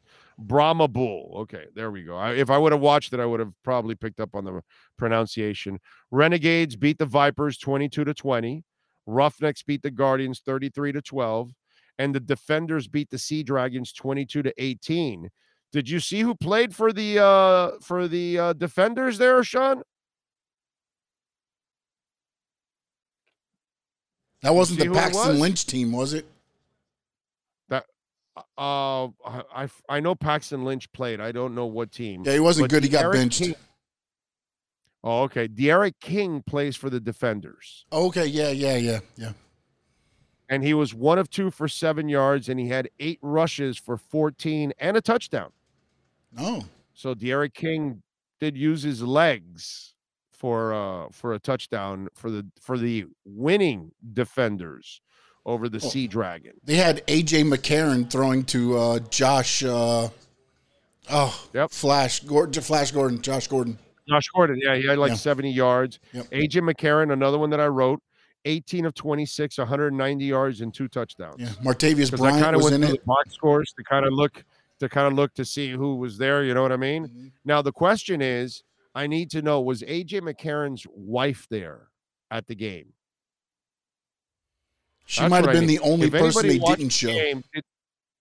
Yeah, because if they went to the sidelines to show her, I might just watch those XFL games just for that. Okay? Because I know Brent Musburger's watching it. If anybody remembers Brent Musburger drooling all over A.J. McCarron's girl. She became a thing when he was in Alabama, because she's gorgeous, by the way. So you know what? He outkicked his coverage is what he did. What I did many years ago, outkicking my coverage with my wife. Yes, what did you say?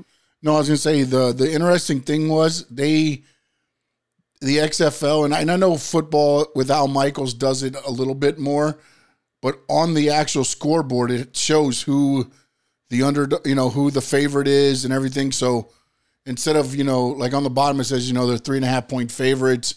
And then they actually bring that into, it was pretty interesting watching it because they did an instant replay where, and I get it, one game at a time is different than the NFL. But as soon as they threw the flag, Dean Blandino, I think was the guy, he's already looking at the play. So as soon as they say, okay, it's a thing, it was almost instantly done. It was already done, the instant replay. So the game never slowed down. It just kind of kept going. And there was they do the kickoff from the regular thing, but they line the players up 5 yards apart at the 25-yard line. And then once the player catches the ball, then they're able to go. So there's no high collision things. And you can break it for a touchdown. Nobody broke it this week, but I see that coming. As there's a couple good little things that they have going, but again, it's one game at a time. It's not. Were the stands full for these games? No, not necessarily. I mean, they positioned so the camera looked okay, and they went to certain areas, but no, I mean, nothing was. Yeah, I can imagine. Was great. I mean, but they're also in areas where they're playing in the Alamo Dome and things like that, to where there's probably not a whole lot necessarily going on either. So they can maybe. I mean, the football wasn't great, but it wasn't that bad either. So if they keep going and, it kept hinting at they're associated with the NFL. That was one of the things that they kept, they want to be the feeder band for the NFL and this and that. And so we'll see where it goes. They have crossed over with a little bit of a relationship, but It needs to go to the next level.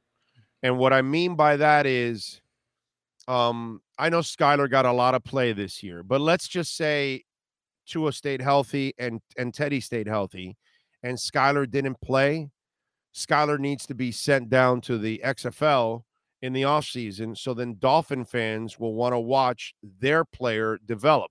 So what they need is some of the practice squad players in the NFL, some of those back end players that you want to invest in, but you can't give them the playing time during the season.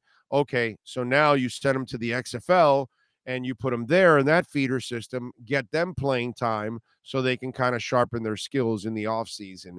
When you have that kind of a crossover, then you'll be able to get some of those NFL freaks that, they like the guys that, oh my God, I can't wait for the Fangio press conference, when he's not going to say shit. There's nothing to say. There's nothing earth-shattering that's going to come from that interview today. There's nothing. But you got to have that stupid press conference, say, hi, I'm happy to be here and excited and whatever. But the freaks that want to watch that press conference, those are the freaks that they want to see Skylar Thompson in the XFL. In a perfect world, like if he didn't play and you're just trying to develop your backup. Jordan Love didn't play at all. Maybe you put his ass there, last year. That kind of stuff. That kind of thing. That's what will help the XFL. But outside of that, it's really hard for these minor league leagues to make it. I didn't watch 1 minute, and I normally watch this stuff. And I didn't watch 1 minute at all this weekend, but we'll see. We shall see. All right, let's get to it. Let's unleash the Wolf Pack with Cameron Wolf. We unleash the Wolf Pack. as we get the latest in the NFL and the Miami Dolphins with our KSDT CPA Pro Football Report with NFL Network insider Cameron Wolf. KSDT is one of South Florida's largest and one of the country's fastest growing accounting firms. KSDT CPA is a full-service firm that also excels in crypto. Visit them at ksdtcpa.com or call 305-670-3370. Here's NFL insider Cameron Wolf. All right, Cam, how much of the XFL did you watch this weekend? Honest answer, none of it. I don't know if that's the right answer I should give given my job. I didn't watch any of it either. I don't know if you heard what I was saying. There's no offense to XFL. I'm glad that for football lovers, there's another product out there. And I don't have any comment on what the quality is. And I will watch something at some point. But this is my first Sunday with no football and about 5 or 6 months. So I spent it with my family. Right. No, I'm with you, dude. I relaxed. I didn't watch a minute of it myself, but I'm with you. But I said that it's hard for any of these leagues to survive, but the XFL has built some kind of a partnership with the NFL, and I think that if you can get your fringe players, your practice squad players that you don't get a lot of playing time, if you can get some of those guys. I'm not saying a veteran that's a 5-7 year veteran that you've got stashed on the practice squad. I'm talking about the young guys. If you could get those kind of guys, your third quarterback or somebody like that, I think that's what would actually infuse interest into the XFL because of the very sick nature of NFL fans. If some of their NFL players, even their fringe guys, are on those teams, you might now bring some more eyes over there because of that. I think we've seen a lot of these leagues go about, the XFL, the USFL, and I think the key for longevity for one of these leagues, whether it's the XFL or otherwise, is to convince the NFL to partner with them and, like you mentioned, have them as a direct development branch. Because let's be frank, we don't have another, and football's different, but we don't have another sports league where people willingly watch minor league sports. But the football has the best chance. But the only, I think, direct route is one, to have a development wing so that you can, it could be a cycle back and forth, but also because fans can connect to it. And you know how fans are, they get so much, Dolphins fans want to know who's the backup right guard, right now. So they would be following, okay, who's going to be in our pipeline? Who's, can a guy go back down there to develop if he's struggling? If you draft a guy in the 7th round and he's your third string running back or quarterback or linebacker or something of that sort, he can go down there and you still have his rights. And so you can watch him in the off season and get excited about him or get excited what you're building. And it gets guys reps, and particularly for like positions that are hard to develop in season, like quarterback and like the linemen, the trenches. I think that's the most important. And that's gotten really bad. Yeah, that's gotten really bad. Exactly. And that's the hardest position to have good quality, which is why a lot of times these leagues don't have great quality, because the quarterbacks and the trench play, which is the hardest to find, aren't great. The receivers are going to be fine. You're always going to be able to find receivers. You're always going to be able to find some sort of DB to an extent, right? And so it's harder to find the big dudes and the guys who can really sling it as a signal caller. And so those are the guys, to me, development wise. Like, imagine if, I don't know if you had it for every team, but imagine if you had like a Florida team and all 3 Florida teams sent their development affiliates to this team. I would imagine Orlando. To Orlando, for example, right? I would imagine Dolphins fans, Jaguars fans, Bucks fans would all watch to see their 7th round pick, their undrafted rookie who may be on the practice squad. And maybe it's only something where practice squad players or guys who you have offseason rights to can play in. Maybe it's not anybody on the 53-man roster, because teams will be worried about, okay, my guy's getting hurt or tearing an ACL in the offseason. Yeah. Make it just practice squad guys or guys who are on your 90-man who don't make the team. Yeah. And those are the guys who get it in, So to me, that's developmental guys, bro. Yeah, developmental guys. Yeah. And let me tell you something. A quality control coach can now go in the offseason to be an assistant receivers coach. Mm-hmm. You understand? Like, so that way his development also is happening too. You know, it could go same for so many scouts. different ways. Same for Personnel, scouts. exactly. Dude, Yeah, you know, pro personnel, for example. I know half the guys in the XFL in Yeah. the personnel departments. Yeah. I know half those guys. Yeah, and doesn't mean Okay. those guys have to lose their job. They can keep their job, but this is Right. But the element of this is we're talking about what it means long term. First of all, they've got to survive short term.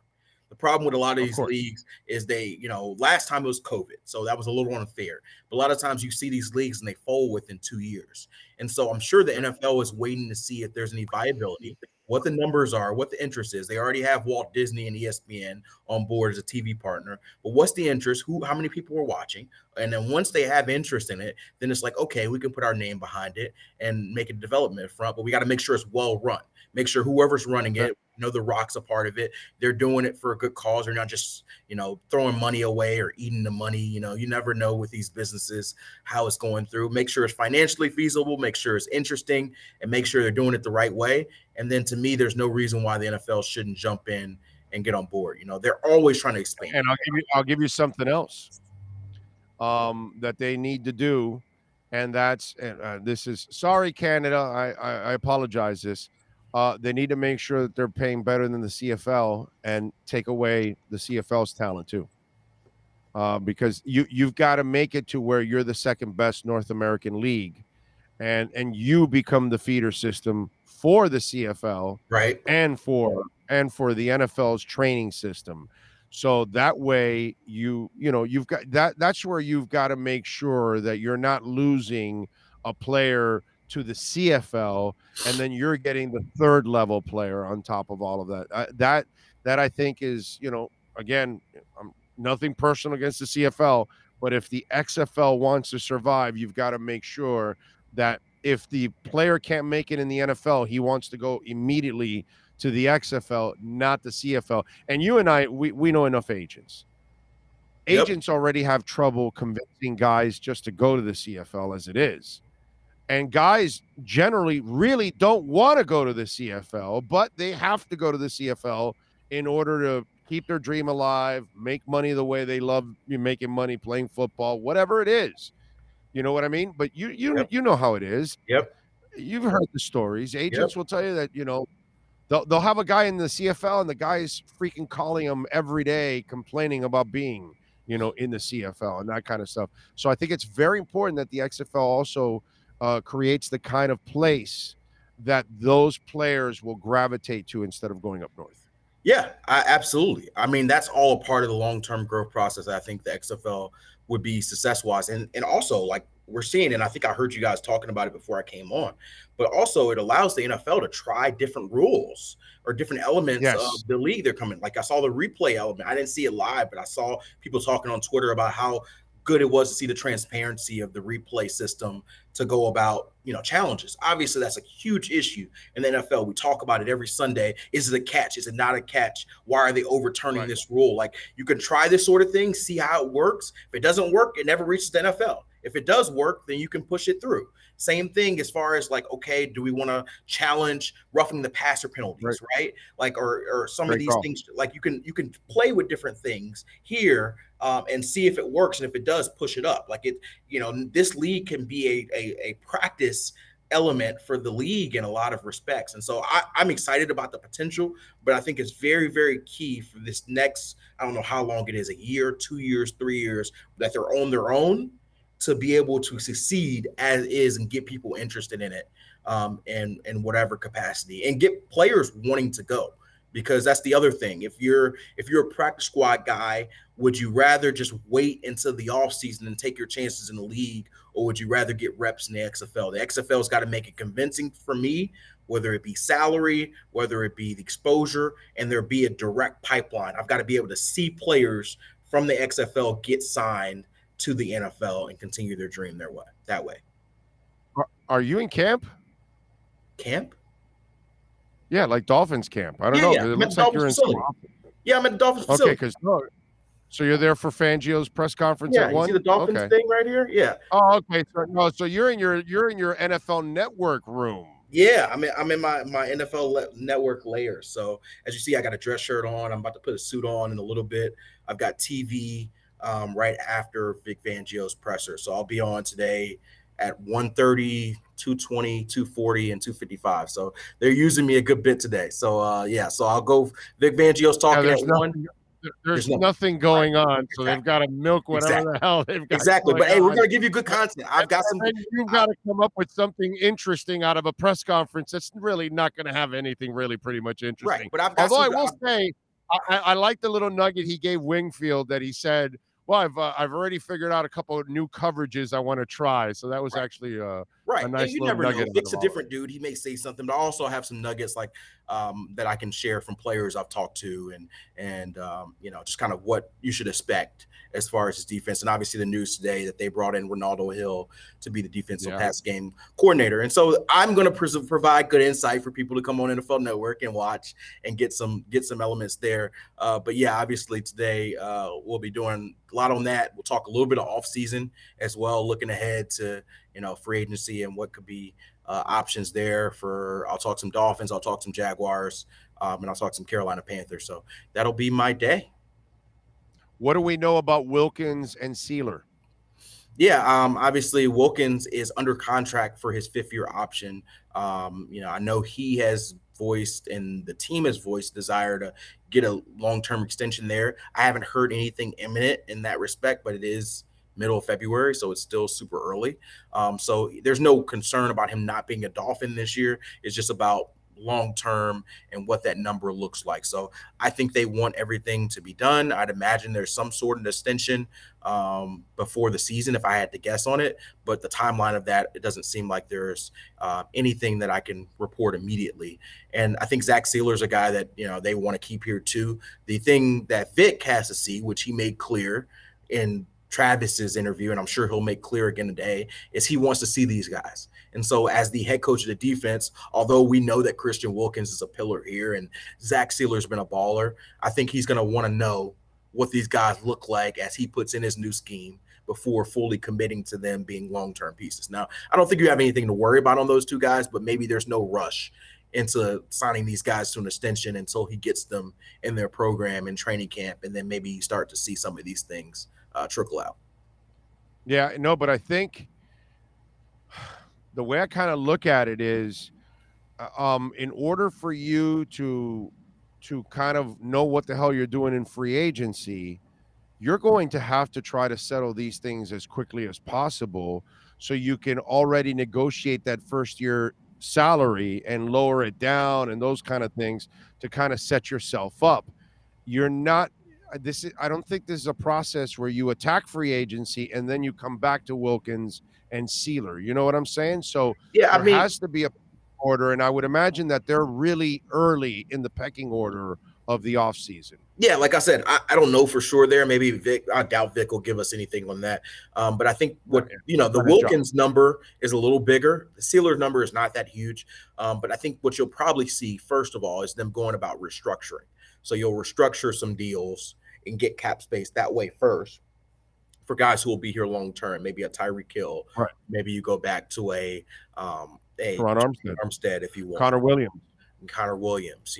These are guys who are probably going to be pieces. You give them extensions, and then maybe Wilkins is a part of that group, right? So all of it depends on your cap if you have to fit things through. But if you're talking about a big money extension, which Wilkins is probably going to get some big money, given how he's played, then you're going to want to make sure that's done right. And so I don't know where they are. I'm sure there's been some conversation. A lot of these things pick up at the combine or leading up to the combine. And so I'm sure if there hasn't been, there will be some conversation between Christian Wilkins' agent and the Dolphins at the combine, and they will see where they are. And maybe that's where the start of a deal is coming out, or maybe they say we table this until later in the offseason.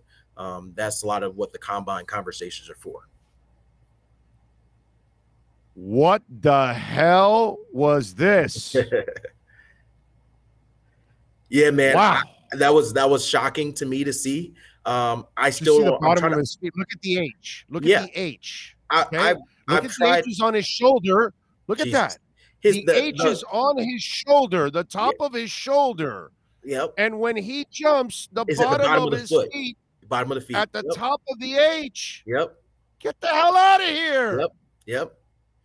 That is wild. That is wild.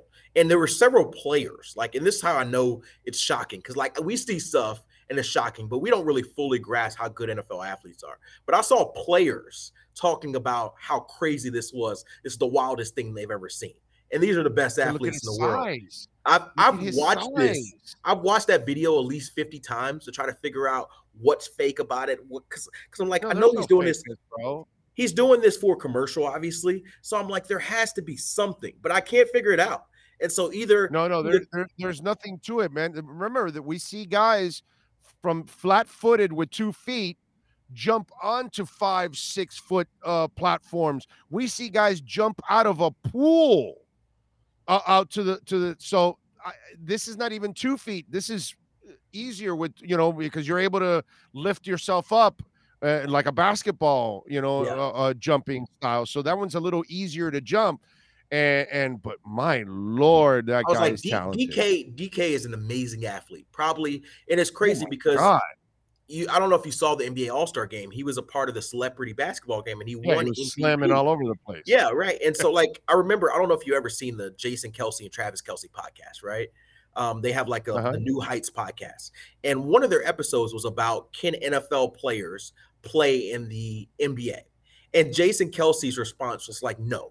Nobody can play in the NBA because of how great athletes they are, how different. So right. DK, and probably he's right, but DK's probably got the best chance of anybody. If anybody could play, I don't know about his handles. That's the problem with those kind of guys. But the thing about the NBA is you can put him in a role. You can put him in a role where his role, he's the athlete. Yeah. He's doing a lot of cutting. He's doing a lot of dunking. I don't know what his defense is. Like Kardashian's bang boy, Tristan Thompson. Yeah, right. Yeah. He's not about handles or anything. He's just under the rim, rebounding. Yeah. Obviously, he's not going to come in there and be, Donovan Mitchell, LeBron James, Jimmy Butler. But can he be a bench player where he can get you 5 or 10 minutes, high energy, athleticism? I don't know what his defense ability is or his shooting ability, but can he hit an occasional corner three? Can he play some defense? If you can do that, then maybe he can give you 5 or 10 minutes off the bench as a rotation 8th or 9th guy on your bench. I don't know, maybe, but obviously he's not going to be a star. And I see what you're putting up here, the PD policy there. Yeah, that's the league saw that and was like, nope, we got to test this dude. It's always funny the random selection. But it's like, I don't know how the process. It's insulting too. It's insulting too. I get it. You guys got to do your job. I get that there's a CBA and the NFL owners have agreed to this, and you got all that. And I get that everybody sees that, and then immediately we think, oh, that guy must be cheating. But we also have to come to the realization that not everybody cheats. And really, athletes are just getting better and better and better every year because the training, the medicine, the supplements, everything is better, dude. And that's why these athletes are getting better, and they're much more in tune with their bodies from a very young age compared to the guys that I grew up with that were drinking beer and bullshitting all off season, and they actually used training camp to actually like get in shape. Yep. That's how they used to do it. They would get their out of shape. These guys are in exceptional condition year round, bro. Yep. It's a different world now. You know what I mean? Yeah. And again, how many guys do we see flat-footed jumping onto platforms all off season? We see that all the time, bro. Yeah. All the time. Yeah. This is nothing new, but it's still freakish to watch a guy like DK Metcalf. These dudes are incredible. Like, it's a reminder because like we cover these guys, and I'm in locker rooms all the time, and I'm still amazed at just how good of athletes these guys are, how big they are, how great shape. Like it's incredible. It's incredible. Like I went, for example, like this, and this is completely off topic, but I went to work out this morning, and one of my good friends is a member at House of Athletes. So I went to go work out with him at the House of Athlete, where a lot of the athletes train there. And I did like maybe an hour workout that, is probably like calmed down from what the athletes do. And boy, when I tell you, I am like exhausted. Like I'm going to go about my work day and I'm exhausted. Like I am tired after doing an hour workout. And for them, that might be just a warm up for their day. And you see guys, like I always am amazed when I go to Tennessee. Derrick Henry is bigger than you think he is. However big you think Derrick Henry is, he's bigger, he's stronger, he's faster. Same thing for DK Metcalf. Like even the smallest dude, like even you name whatever backup, safety, corner, nickel corner you think he is in better shape than you think he is. Like people one more. Devontae Smith, and I love Devontae Smith throughout the draft process. I was very clear here. A lot of people talk about now you see him jump that high. As light as he is, you could believe it. Yes. But Metcalf is built like a freaking building. He's 225, 6'2", 225, a tank. You could like take your best shot, probably punch wise, like the average person. You and I take your best shot on DK, and your hand would hurt more than it hurt him. That's how built this dude is. Yeah, I'm with you there. One more thing before I let you go. My hero, and whether it works out or not, I don't give a shit. Okay, because life is filled with failure. That's how you succeed. You fail. Yep. And a lot of us that start in our business, radio, TV, writing, whatever, you got to work at some shit paper, some shit magazines, some shit podcast place, some shit radio station, some shit TV station.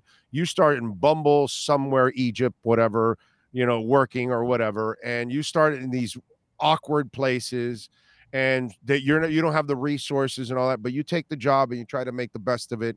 And then you use that to get better and better and better. Right. The easiest thing for Eric Bieniemy would have been to stay in the shadow of Andy Reid for the rest of his career and coast. He could have Lupe Fiasco the bitch. Kick, push, and coast. No. He said, I gotta get out of this shadow, because if I don't get out of this shadow, I'll never be able to prove to myself and to everybody else that I can be a head coach, because that's what I want to be. And so he's not getting that chance. And I get it. Washington is a terrible place. Hopefully the sale will go through soon, and then that environment will change. I know he's working with a great man in Ron Rivera overall, so that's not a bad thing, right? Mm-hmm. But I think for Bieniemy, this was the best move possible.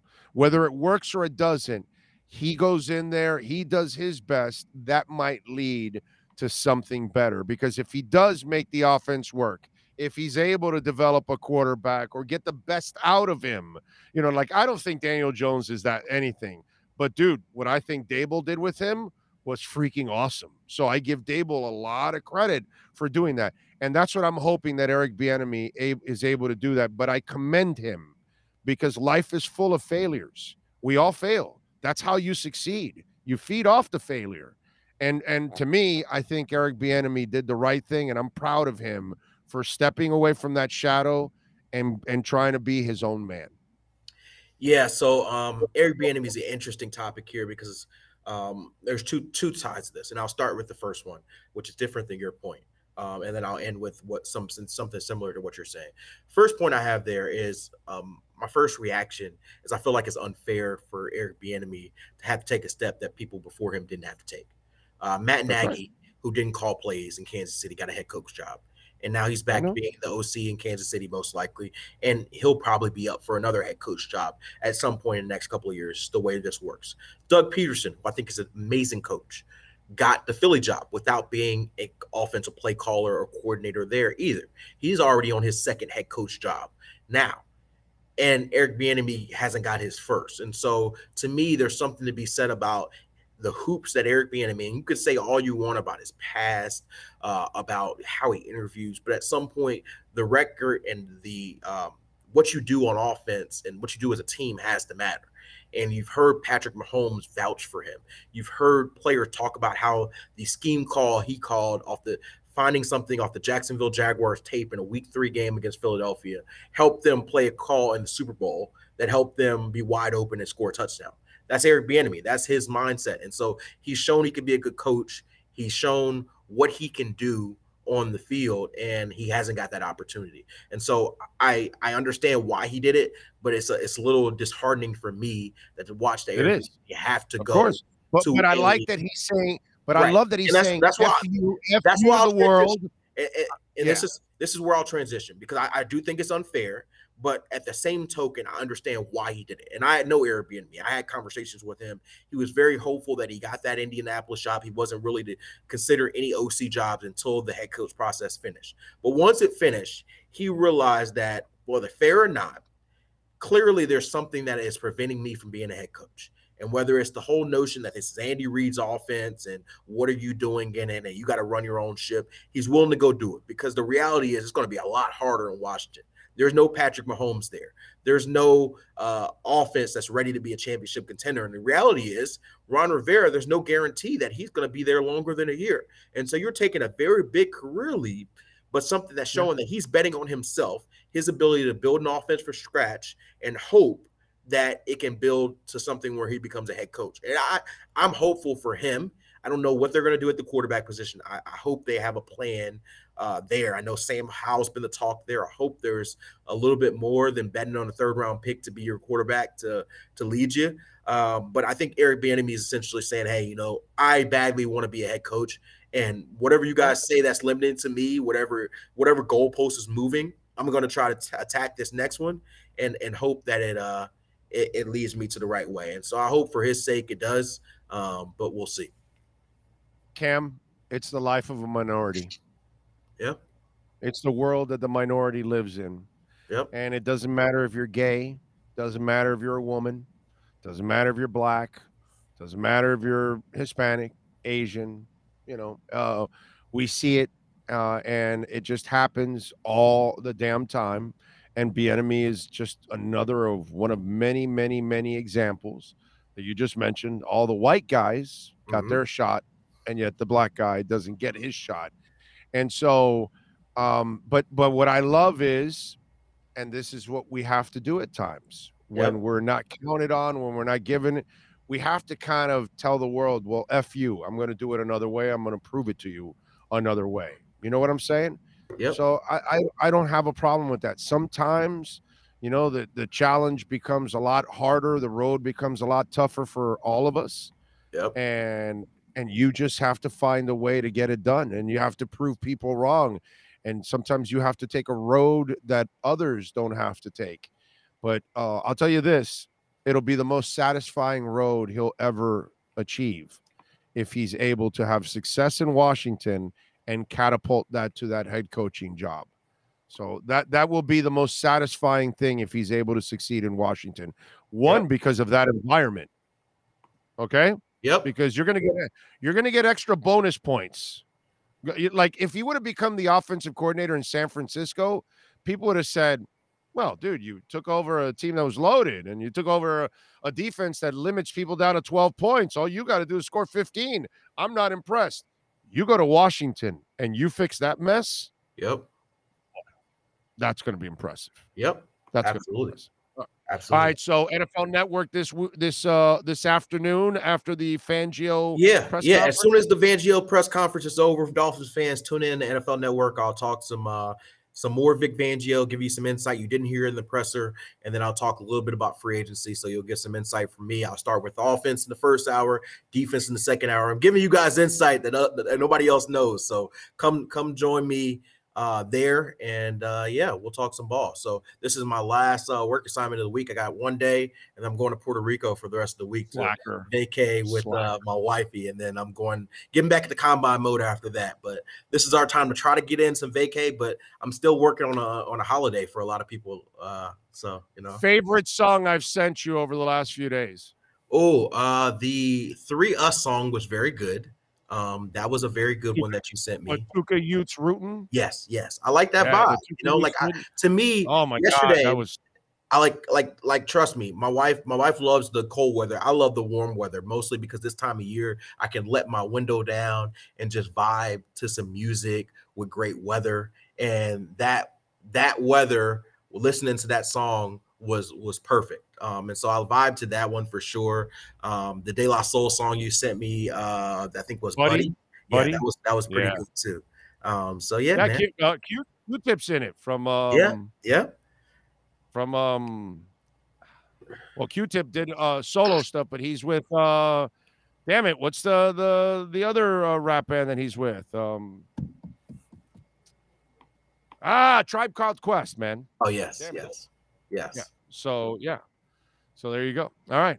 So Absolutely. there I was sending him some stuff over the weekend after we talked. Yeah, we So had a just to whole kind of say, conversation about rap music that I may yeah, have I missed said the just '80s Arrested era. Development, So yeah, Tennessee. yeah. Tennessee is a great song. Yeah, so I'm catching up, man. I'm catching up on stuff that was before my time, but I need to listen to. So I'm with it. All right, Cam. All right, enjoy man. enjoy your afternoon. We will talk to you later on in the week from Puerto Rico. Yeah, absolutely. Yeah. All right, be good, baby. There you go.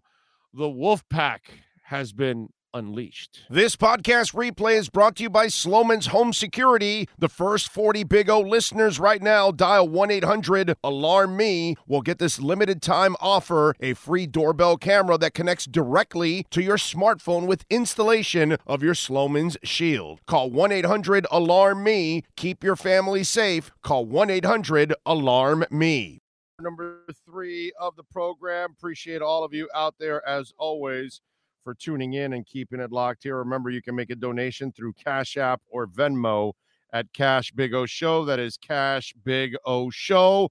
Griffin Gaming, thank you for the love on the super chat. And yes, we already talked about Ronaldo Hill being named defensive pass coordinator for Mr. Fangio, which I found out today. Did not even know they're going to have a press conference at 1:00. So you guys will get to hear Fangio. I don't know what he's got to say, but whatever. We'll get a know nothing press conference at 1:00. Maybe he'll have something. I don't know what. Maybe he'll say he. I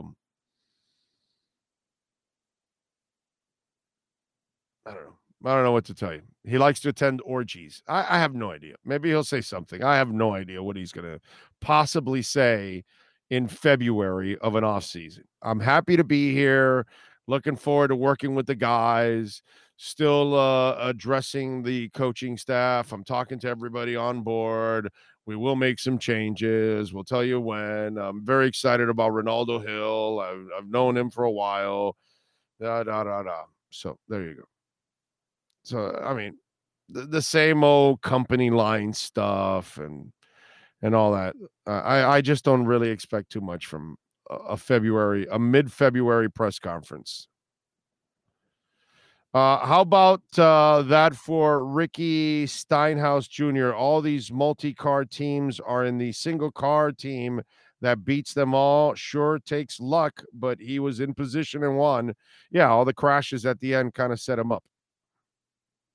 So, yeah. Griffin says, we didn't have an official OC in 84 from the looks of it. I'm sure there was a de facto play caller, but I can't find it. In 84. The great Chuck Studley.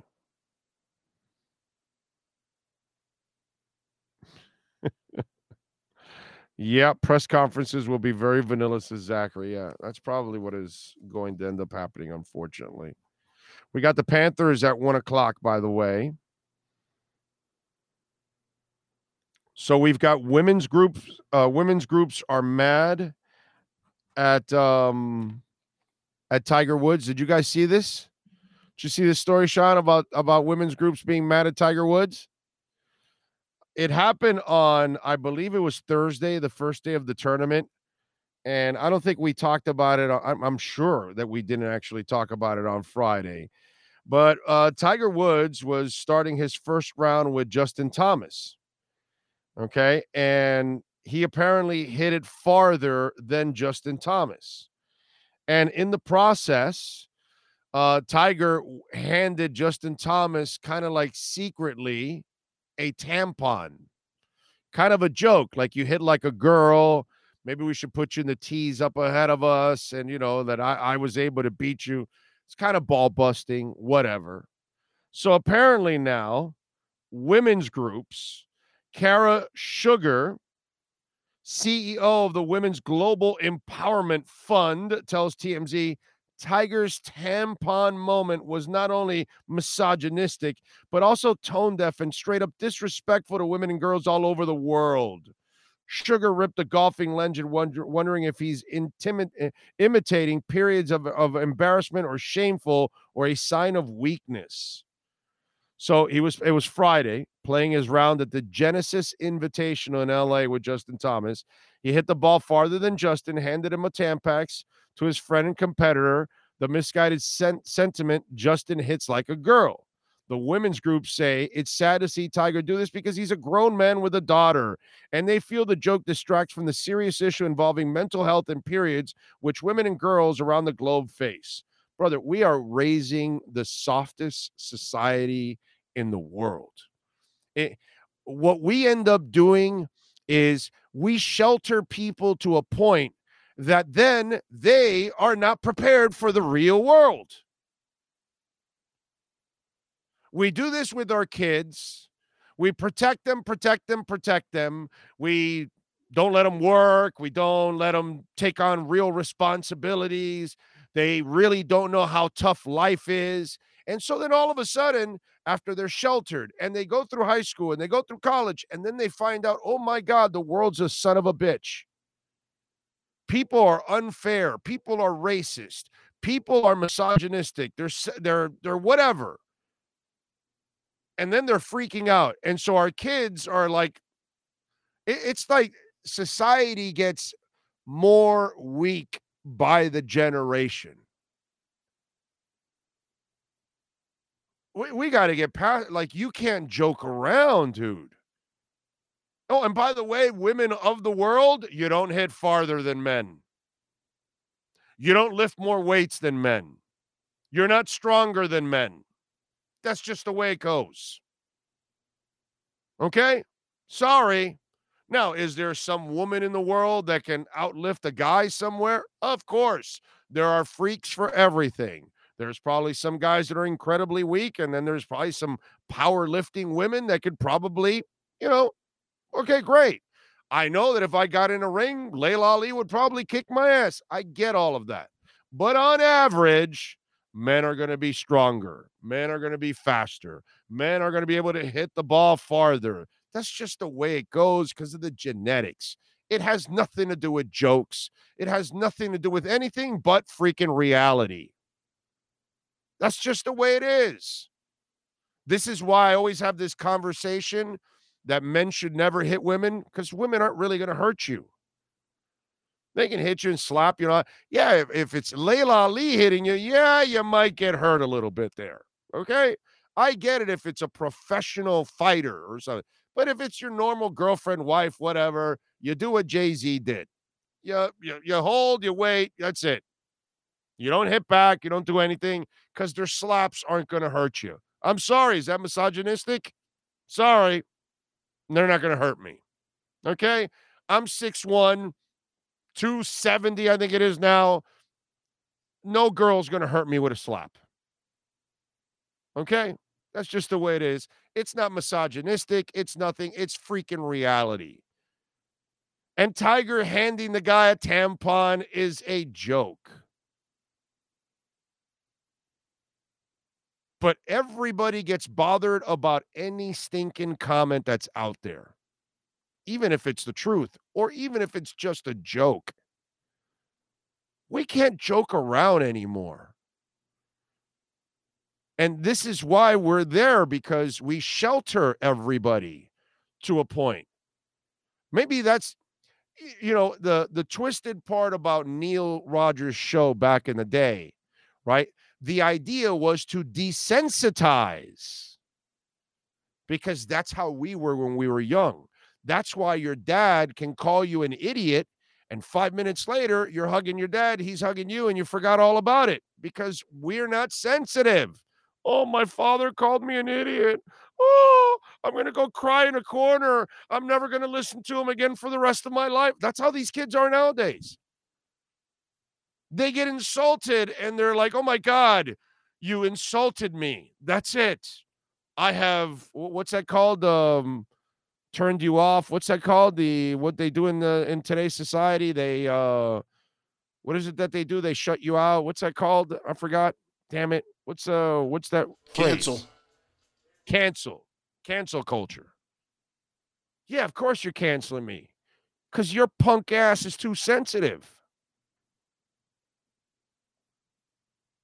My God. I had teachers that told me I would not amount to anything. I laugh at that. The hell, dude? What am I going to do? I mean, if these kids had the teachers we had back in the day, if they had the parents we had back in the day, we came out just fine. Just fine. Okay? We're just fine. We're probably better than fine because we're actually a lot tougher.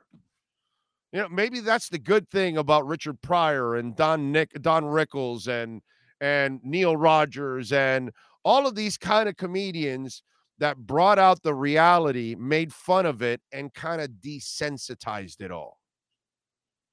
Because that's kind of what happened to us. It desensitized it for us. We were able to laugh about these kind of things. We don't look into it like, oh my God, we're insulting women. Really? Like women on average don't know that they don't hit longer than men? Come on.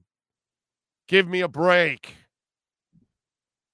Who's insulting what? You don't live in reality? Our societies just get softer and softer by the day, and it's all our faults. Because we want what's best for our kids, but we want it to a point that it's unrealistic for everyone else.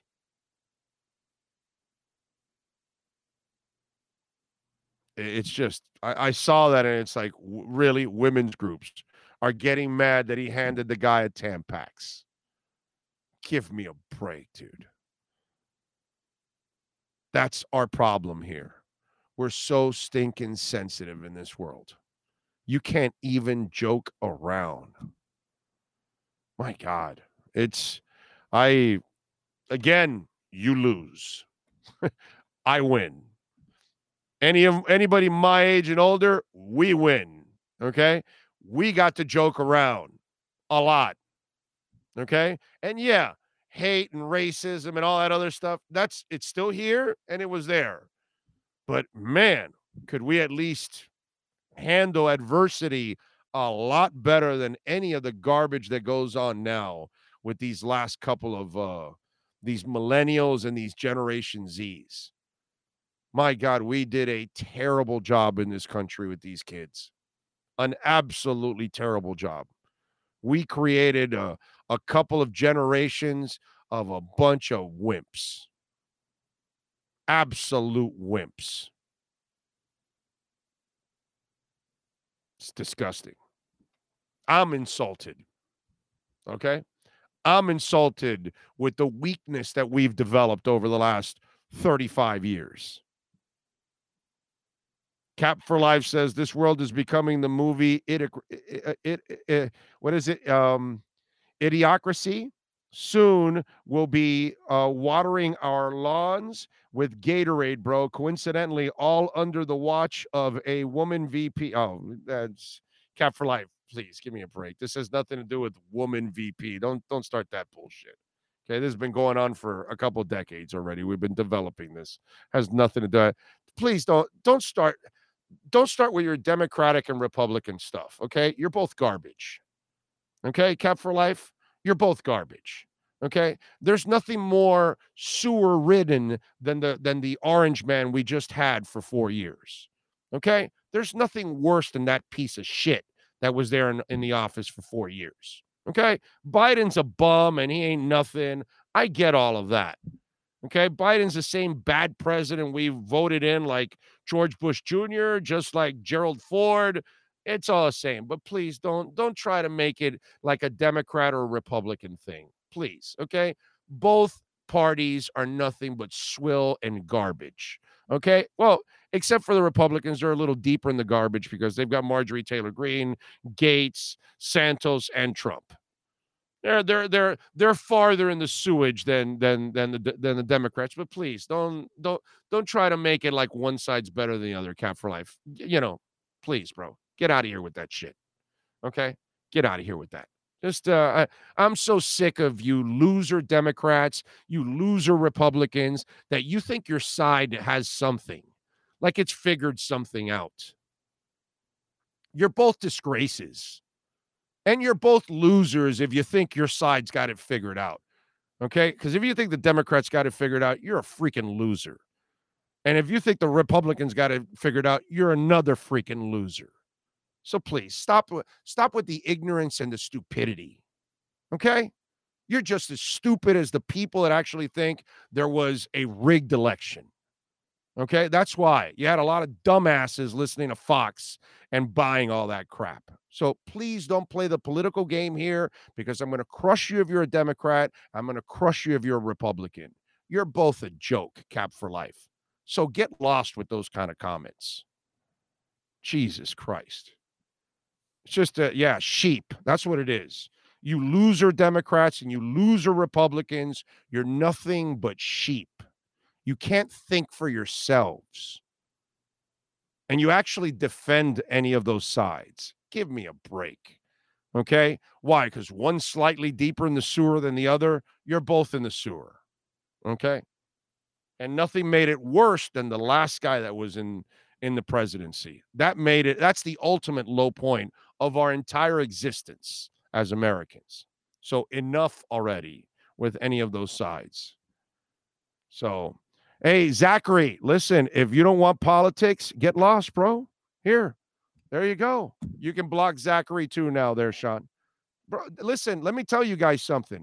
I talk about whatever the hell I want to talk about on this show. So you don't like it, Zachary? Get lost, bro. Get lost. So if I feel like slamming Joe Biden or Trump or anybody, I'm going to do it. You don't like it? Get lost. If I want to talk crypto or music, or I want to talk about life, or I want to talk about sports, that's what this show is. Okay? I'm going to talk about whatever the hell I want to talk about. And if you idiots want to think you want to defend your Democrats or Republicans, I'll be happy to embarrass you. I'll take pleasure in embarrassing you. And if you don't like it, Zachary, guess what? You don't get to comment on it anymore, because you broke the rule of this show. If I catch you trying to tell me what to talk about, you're gone. You're gone. You will not comment on the show. Now you get to watch if you feel like it, Zachary, but you're never going to comment again unless you want to go open another email. You can go ahead and do that. But now you can't comment ever again on the show. You're gone. You're history. You're in the archives. So if you want to tune out, you can go ahead and tune out. But I'm not here to do what you want to do. I'm here to do whatever I want to do. It's called the Big O Radio Show. Understand that. And rule number one is I make the rules, not you. So if you don't like what you're not hearing, you're more than, it's a free country, my man. Free country.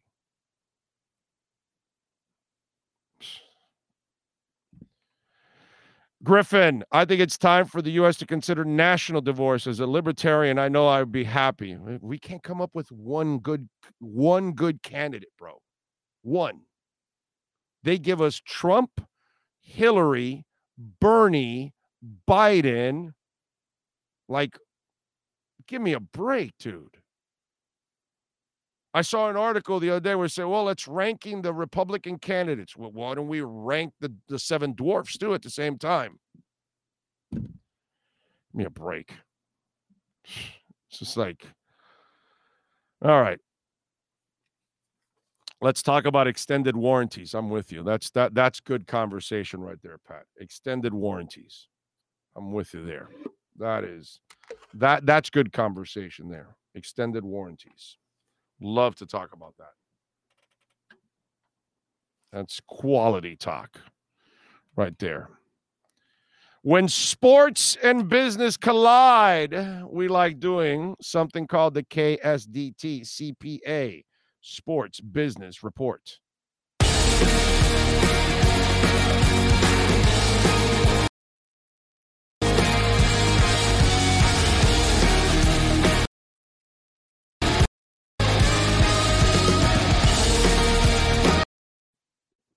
Well, Sean, your boy wants a lot of money. Vince McMahon is seeking $9 billion for WWE, according to Bloomberg. The 77-year-old McMahon reinstated himself as executive chairman to oversee the sale of his wrestling empire and set the stage for WWE's next cycle of media rights deals. Despite leaving WWE last year over a sexual misconduct lawsuit, McMahon still rules the controlling shareholder. Front Office Sports previously reported Saudi Arabia's public investment fund leads the list of possible bidders for WWE. The deep-pocketed fund has upended the golf industry with its financial backing of Rebel Live Golf's challenge with the PGA Tour. WWE has a 10-year agreement to hold 2 live events annually in the kingdom. The deal is worth $100 million a year, WWE, according to WrestleNomics. Is that, you follow that site, WrestleNomics, there, Sean Stanley? Yes, I do. You would. Anyway, the Saudis have plenty of competition if they want the WWE, according to Bloomberg. Endeavor Group, which bought the controlling interest in the UFC at $4 billion in 2016. Comcast, NBC, Universal Media, and Fox Corp already boast media deals for Monday Night Raw and Friday Night SmackDown. And Amazon, which has $1 billion a year deal with the NFL through 2033, and the Walt Disney Company, where Bob Iger recently returned to power. Yet McMahon may not find many buyers eager to pay his price, considering the shaky global economy and rising interest rates. A valuation of $9 billion amounts to about 7 times what the company is at $1.2 billion in sales last year, and 23 times the adjusted operating income before depreciation and amortization before at the high end for the entertainment industry. So apparently he is asking for too much money, which means the Saudis will buy it because they don't really care about profits. So you tell me, Sean, what's going to happen here with this? Who's going to end up buying this? Because he's asking for a lot of money. Well, talk to me. I have always thought that the only person that was going to beat the WWE would be Vince McMahon. And obviously right now, again, he has the most to gain. He has the most shares in WWE. So the higher he can sell, the better. He's not selling it for WWE name. He doesn't have a lot left. I mean, he's over, what is he now, 70? So, he's getting up there. So I think honestly, he's probably going to go for the money, because why not at this point for him? I mean, again, this is what he created. Again, back in the old days, his dad only sold him on the premise he would not run over the other territories. A year after his dad died, he started taking over, and then this is what we have today. So ultimately, I can see, him. It sounds like the Saudis will buy it because it's an irresponsible number that I think others may not be willing to go to that extreme. No, and the only one that I could see being right would be, I guess, NBC Universal, because they already have Peacock, which has the WWE Network, so they already own all that. They have the streaming rights to it, there. But, again, if the Saudis buy it, it goes into who's going to give them the rights to stream. Who's going to give, and right now they're on NBC Universal TV with USA. They're on Fox right now. And then the women wrestlers, and there's other people that don't go to the Saudi shows because of, beliefs and everything else. Sami Zayn, who is just on the Elimination Chamber, is one of them. There's a bunch of them that, that will not, will they, again, I get it. They're going to own it. Will they be heavily involved in it?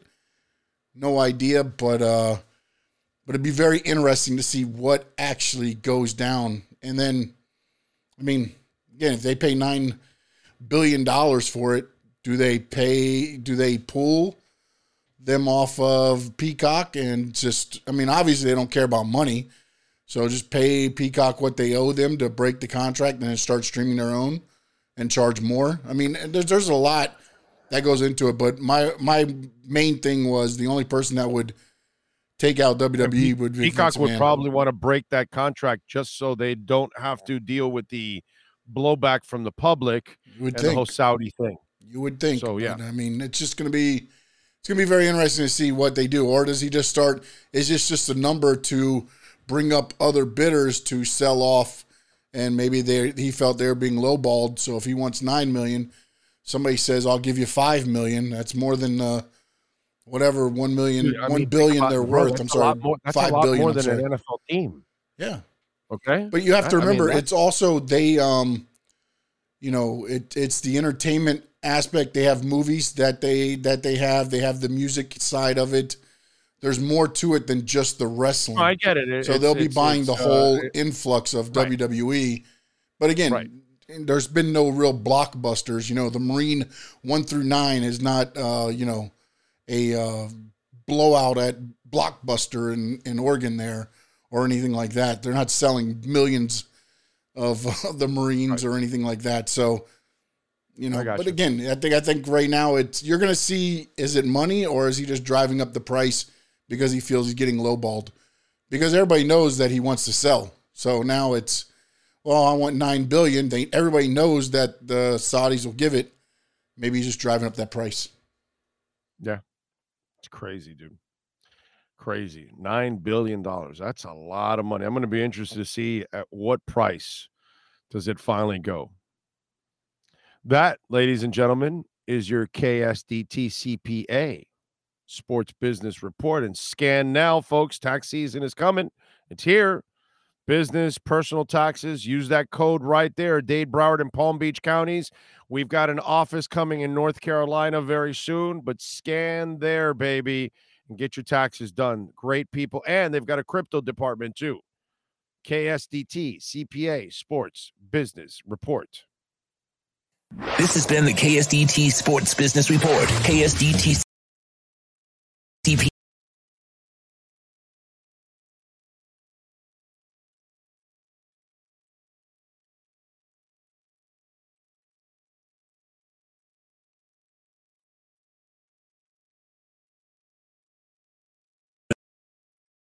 All right.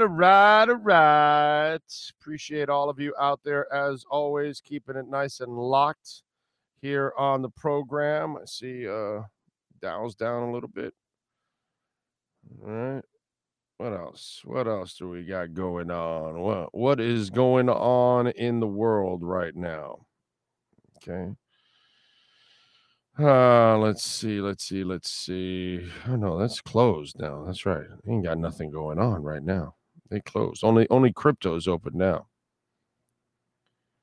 Let's see. There's I don't see anything new on. I'm looking around on Twitter and looking to see if there's any other headlines out there. But I don't see anything earth-shattering. I don't know if you see anything coming through. Canes Hoops. Yeah, we do have a little breaking news. Canes Hoop has moved up 2 spots to number 13 in the AP 25 poll. Pretty cool. He's a hell of a coach, man. He is just one great freaking coach, Jim Larinaga. God, he is impressive, dude. Juicef5 says, an ex-girlfriend took me to a place years ago called the Pleasure Emporium to look at lingerie. I've never been more disgusted with the creeps there. But see, you gotta, if she's gonna look at lingerie, Juicef5, dude, there's only one place you go to. It's not the Pleasure Emporium that you go for lingerie. If you're going for toys, then I get why you go to the Pleasure Emporium. But dude, there's only one place to go. It's called Victoria's Secret. That's where you go. That's where you're supposed to take her. Juicef5, dude. You dropped the ball. You Sammy Smithed it right in the end zone against the Oilers. Twice. Because remember, Sammy didn't do it not 1, not 2. So, brother, come on. That is the law. Okay? As Nino Brown would say, that's the law.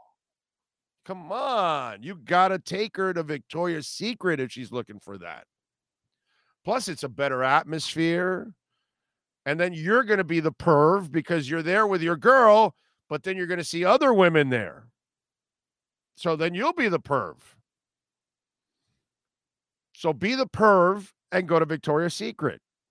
What's wrong with you? Joseph, 5. You dropped the ball on that one.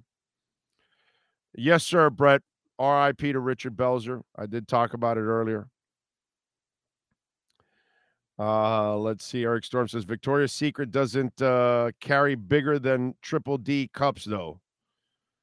Well, how do you know his girl has bigger than Triple D cups? Or it's your girl that has bigger than Triple D cups? That's a wide load. Okay? So wide load there, Triple D's. That's a lot of fun. Slightly more than a handful. What else do we have? Was Pee Wee Herman there? King Short wants to know. Yes, Alvin Kamara is in trouble. Yes, he got indicted for that. Yeah, he's a dumbass. Yeah. Florida boy says, not sure if you missed my super chat. Oh, I'm sorry. Let me see. Florida boy, I'm sorry. There it is. Hey, what do you think of the XFL? I was at San Antonio's game yesterday. Went from a blowout to an L in a matter of seconds in the fourth quarter. Florida boy, I did not watch any of it, so I cannot comment on it at all. Okay, I did not watch 1 second of the XFL. Maybe I'll catch some of it this coming week. I'll try to catch some of it, but I did not watch anything, so I can't comment on it, dude. I would love to. I appreciate you sending me the super chat. Sean and I appreciate that immensely. But I did not watch any of it. So I'd be, I'm not going to bullshit you and say, oh, I saw this, that. And I haven't even seen the highlights. I didn't even see that. The only highlights I watched, like I told you, was the 3-point contest and the dunk contest and some of the Metcalf dunks. For the All-Star weekend. Those are the only things. And I didn't even watch him. I didn't watch the All-Star game. I watched the condensed highlights on YouTube, which again, thank you, YouTube. Thank you for adding that element. It is just so fantastic. All I need now is, I want Bitcoin to hit 25, maybe move on to 26 today. Come on. It's all I'm asking. It's all I'm asking. Bitcoin's up almost 1.5%. It's up to 24,878. It wants to bust out. And by the way, it looks that a lot of this pump is coming from Asia. China is now allowing institutions, not necessarily retail, not the average person yet, because they want to keep them dumb and controlled. Kind of like what the U.S. government's doing to some of you out there, telling you about crypto and telling you Bitcoin and all that, and it's FUD and all that, because they want to keep you stupid. But anyway, and Japan now is also allowing its citizens and everybody to go full board. It's funny when people tell you, well, China is against crypto. VeChain's Chinese. Okay. And check out the surge in VeChain. It went from under 2.5 cents, like 2.4, 2.3, and it's gone over 3 cents.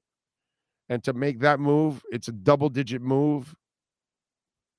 Obviously, that there's a lot of money coming in from the Far East.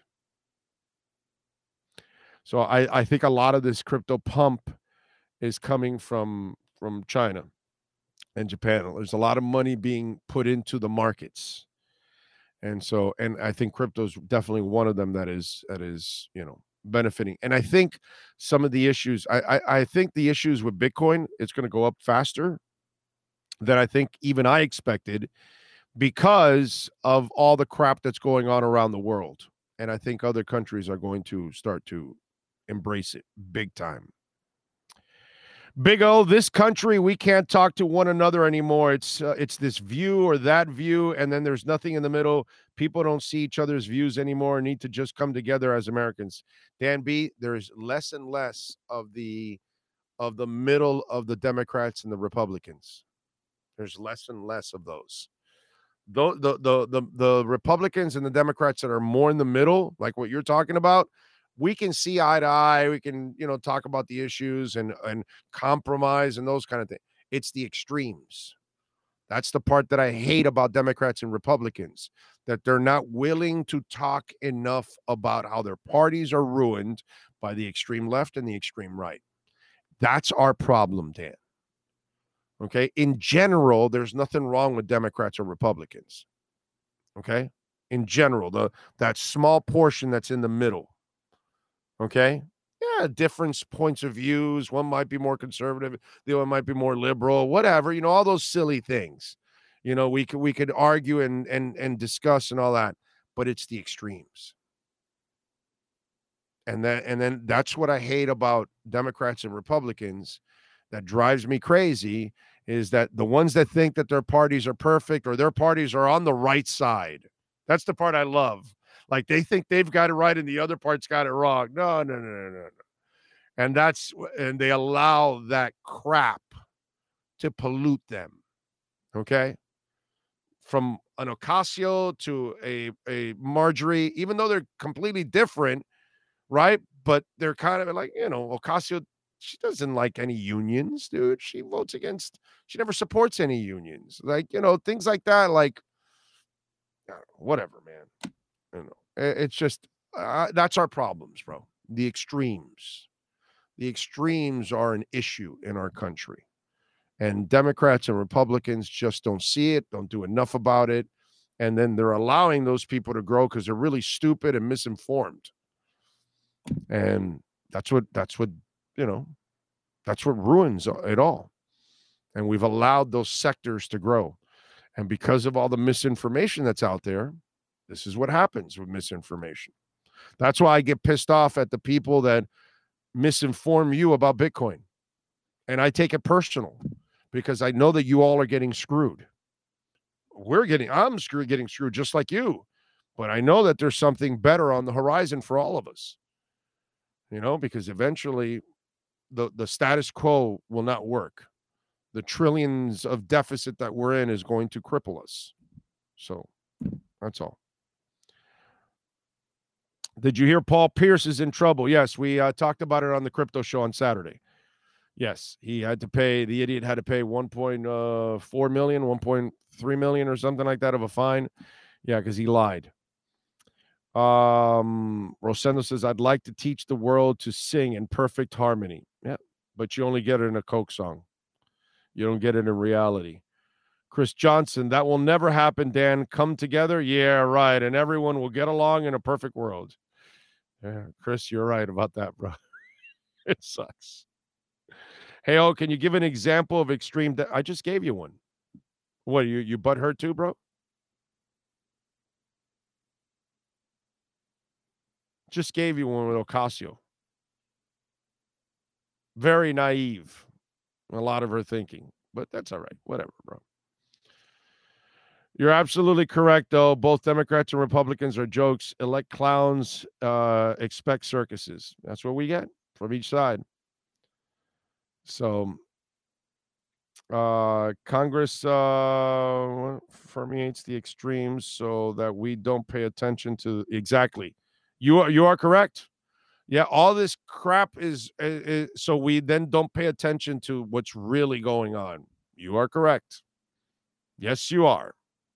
You are 1,000% right, EJ Barro. You are a ton on the right side. You create all that kind of stuff, and then what's really going on goes right under the freaking radar, and most of America misses it. You are correct, sir.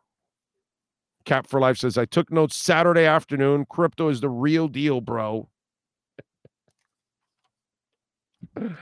I never know if any of you are joking or actually really true, really believing it. It's too funny. Just out of curiosity, it's interesting. Like, nobody knows what San Francisco's going to do at quarterback.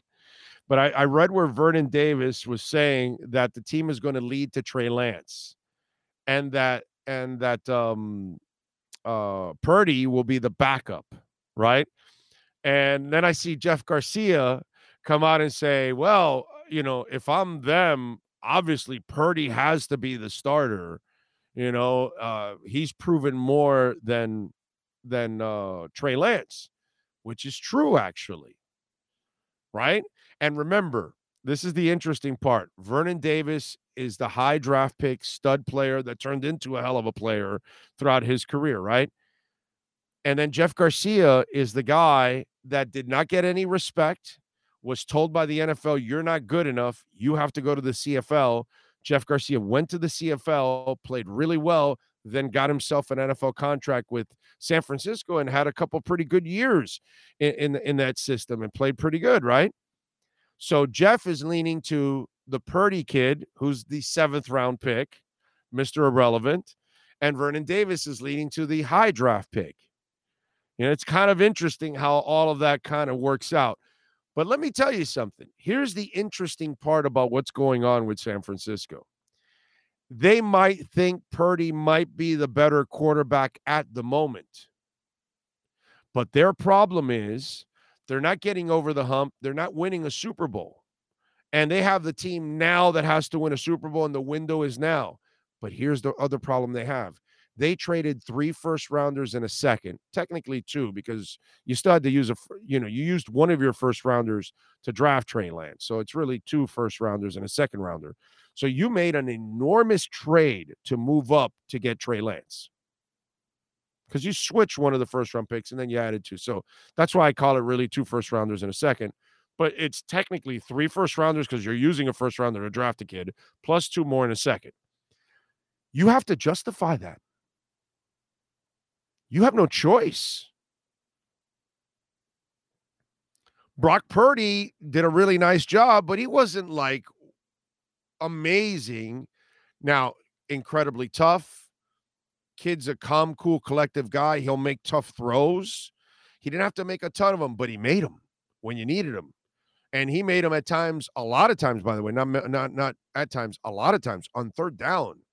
They made that kid throw the money throw and convert. So he has proven way more than Trey Lance ever has. Trey Lance has not looked good whenever he's gotten an opportunity. But because of the move, the front office and the coach, obviously the coach must have loved him. And then the front office must have loved him too. And they both went all in for this guy. They have no choice but to go with Trey Lance because they already know what they have in Purdy. If you go back and start with Purdy, that means you have given up on Trey Lance. So Vernon Davis is right. I don't know if he knows it by the way I explained it. I think he might be just guessing maybe. But the way I look at it is San Francisco will have to give Trey Lance every opportunity to start this offseason. Okay. Plus, Purdy's not going to be ready till the beginning of the year. So he will have the entire offseason. He has to make them feel pretty comfortable by then.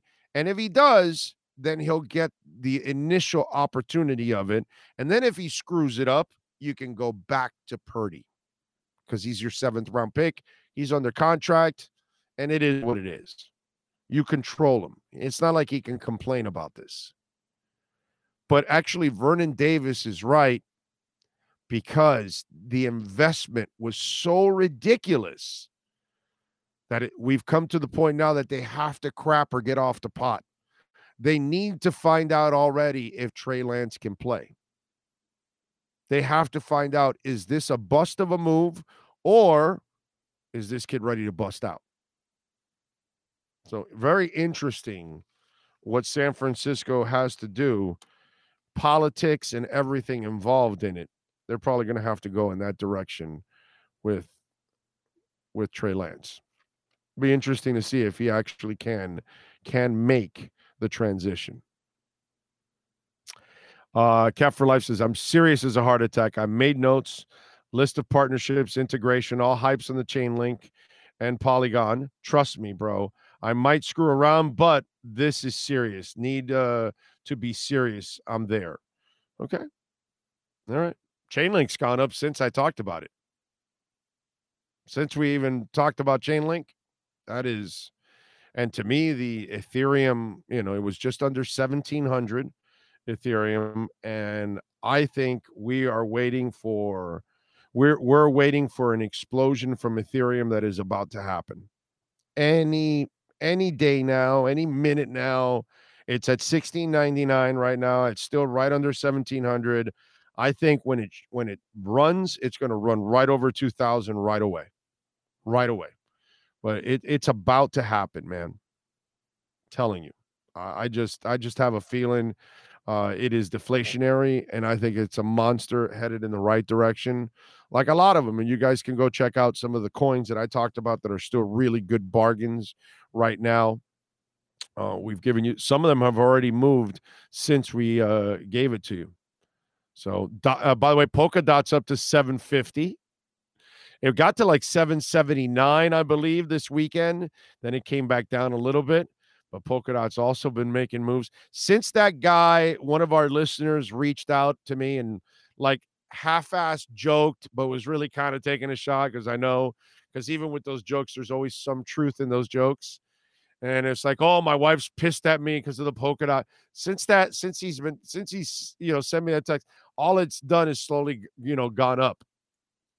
So I wonder where, I don't know the guy's name, I forgot, but I remember him all the time because he told me that his wife was mad about the investment. And I thought that was funny as hell. Dan B says, also Purdy's going to have Tommy John surgery, so he isn't going to be ready for this season. Well, he is going to be ready, but it'll be right at the beginning of the year. So that's why he has to get every opportunity. And he has to justify the trade. One way or the other.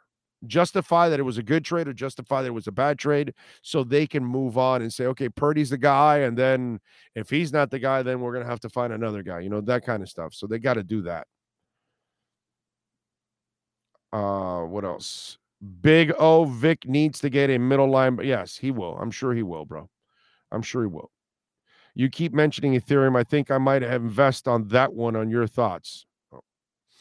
You can't lose with Ethereum, my brother. Ethereum and Bitcoin are two can't miss in my eyes. I'm not a financial advisor.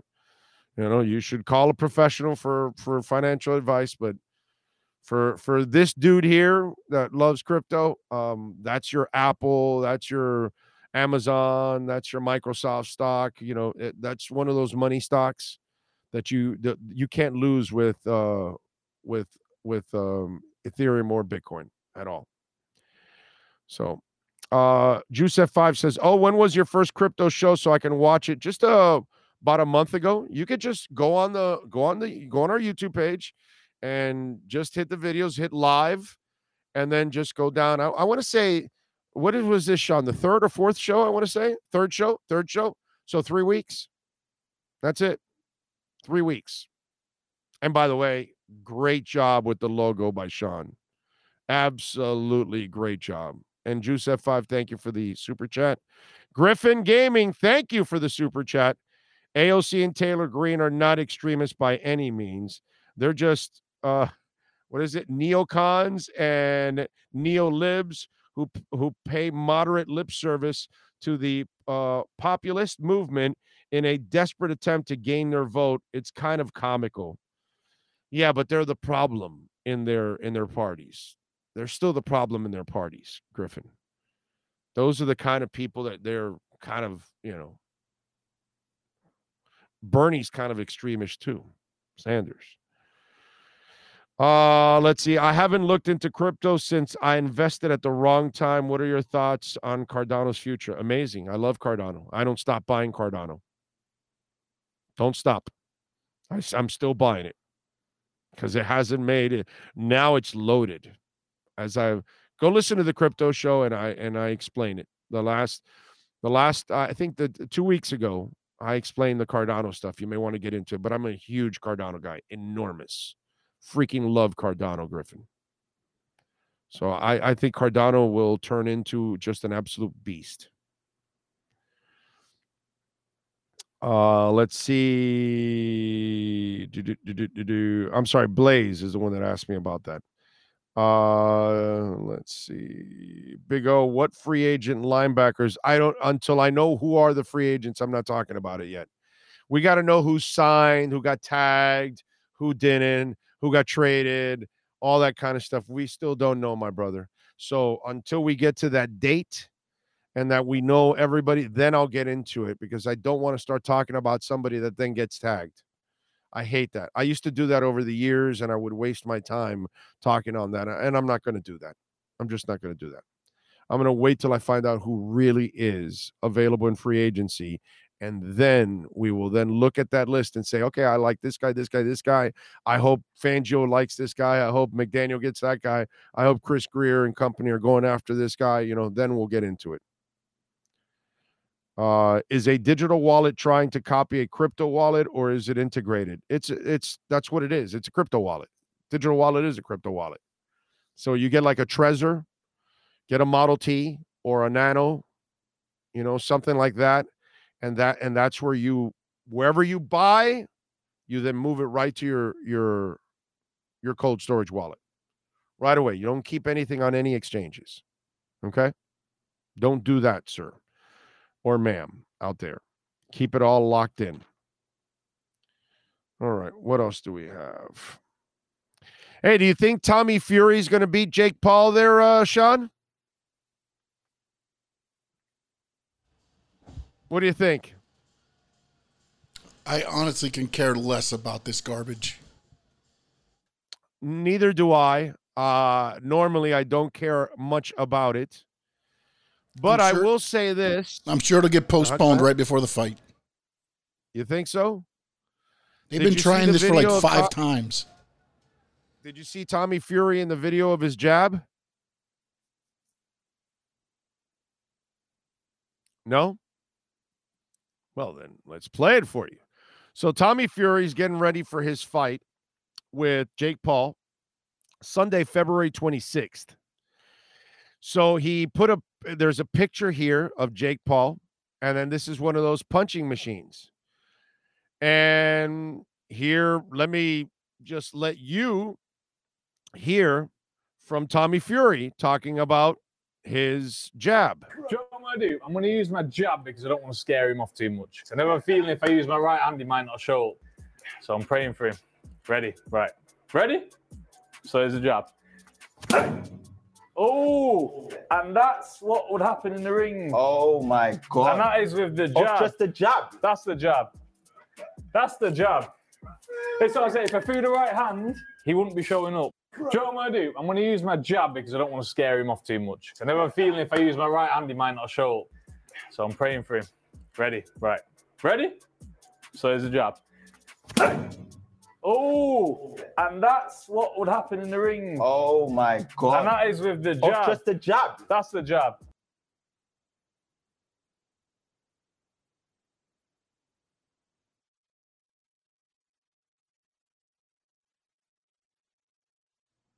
Let me turn it on now. Ha, yes.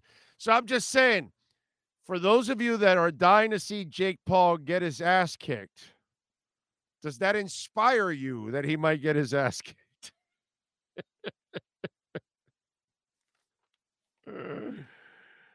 Oh man, that's pretty good. Would you give that? What do you give that, Sean? Out of a 1 out of 10, what do you give that? That's a 10. It looks great on social media with nobody in front of him punching back. That's true. It's like that scene from Bruce Lee, and I forgot what movie it was. The guy throws up a board and breaks it in half, and Bruce looks at him and says, "Boards don't hit back." It's like Mike Tyson, right? Everybody's got a plan until they get punched in the face, right? I think that's what his line was, something along those lines. Let's see. We're paying them $174,000 yearly. I'm not laughing. Plus a pension of $84,000. I know. But you think about it, okay? That's a lot of lipstick for George Santos. So when he does go out on drag, he'll have plenty of money to buy some of that stuff and get new dresses and things like that. So, it's a good thing for George. He gets to build up his wardrobe now. Even though he says he doesn't really dress in drag, but what can we tell you? Has there anybody ever been like that guy? The amount of lies. Holy shit. All right. We thank Ira Winderman. We thank Cameron Wolf. Andy Behrens will join us tomorrow on the show. Alan Poupart, normally on Mondays. We switched him over to Tuesdays for this week. He'll get back to Mondays next week, but he'll join us tomorrow on the show. So we'll have several guests joining us tomorrow on the show. We'll have some fun. We'll take your comments, your questions, your insults, and, of course, your donations, Cash App or Venmo at Cash Big O Show. That is Cash Big O Show on Cash App or Venmo. And remember, you can always make a Bitcoin donation on Cash App or Venmo. Just want to make sure we have none there before I go off the air. I hate when I go off the air and then I see one that I didn't see at the moment during the show, and then I couldn't thank the person. I can only thank them on on the text. But anyway, thank you all out there. We will see you guys tomorrow morning. Same time, same place, same bat channel. Have a great one.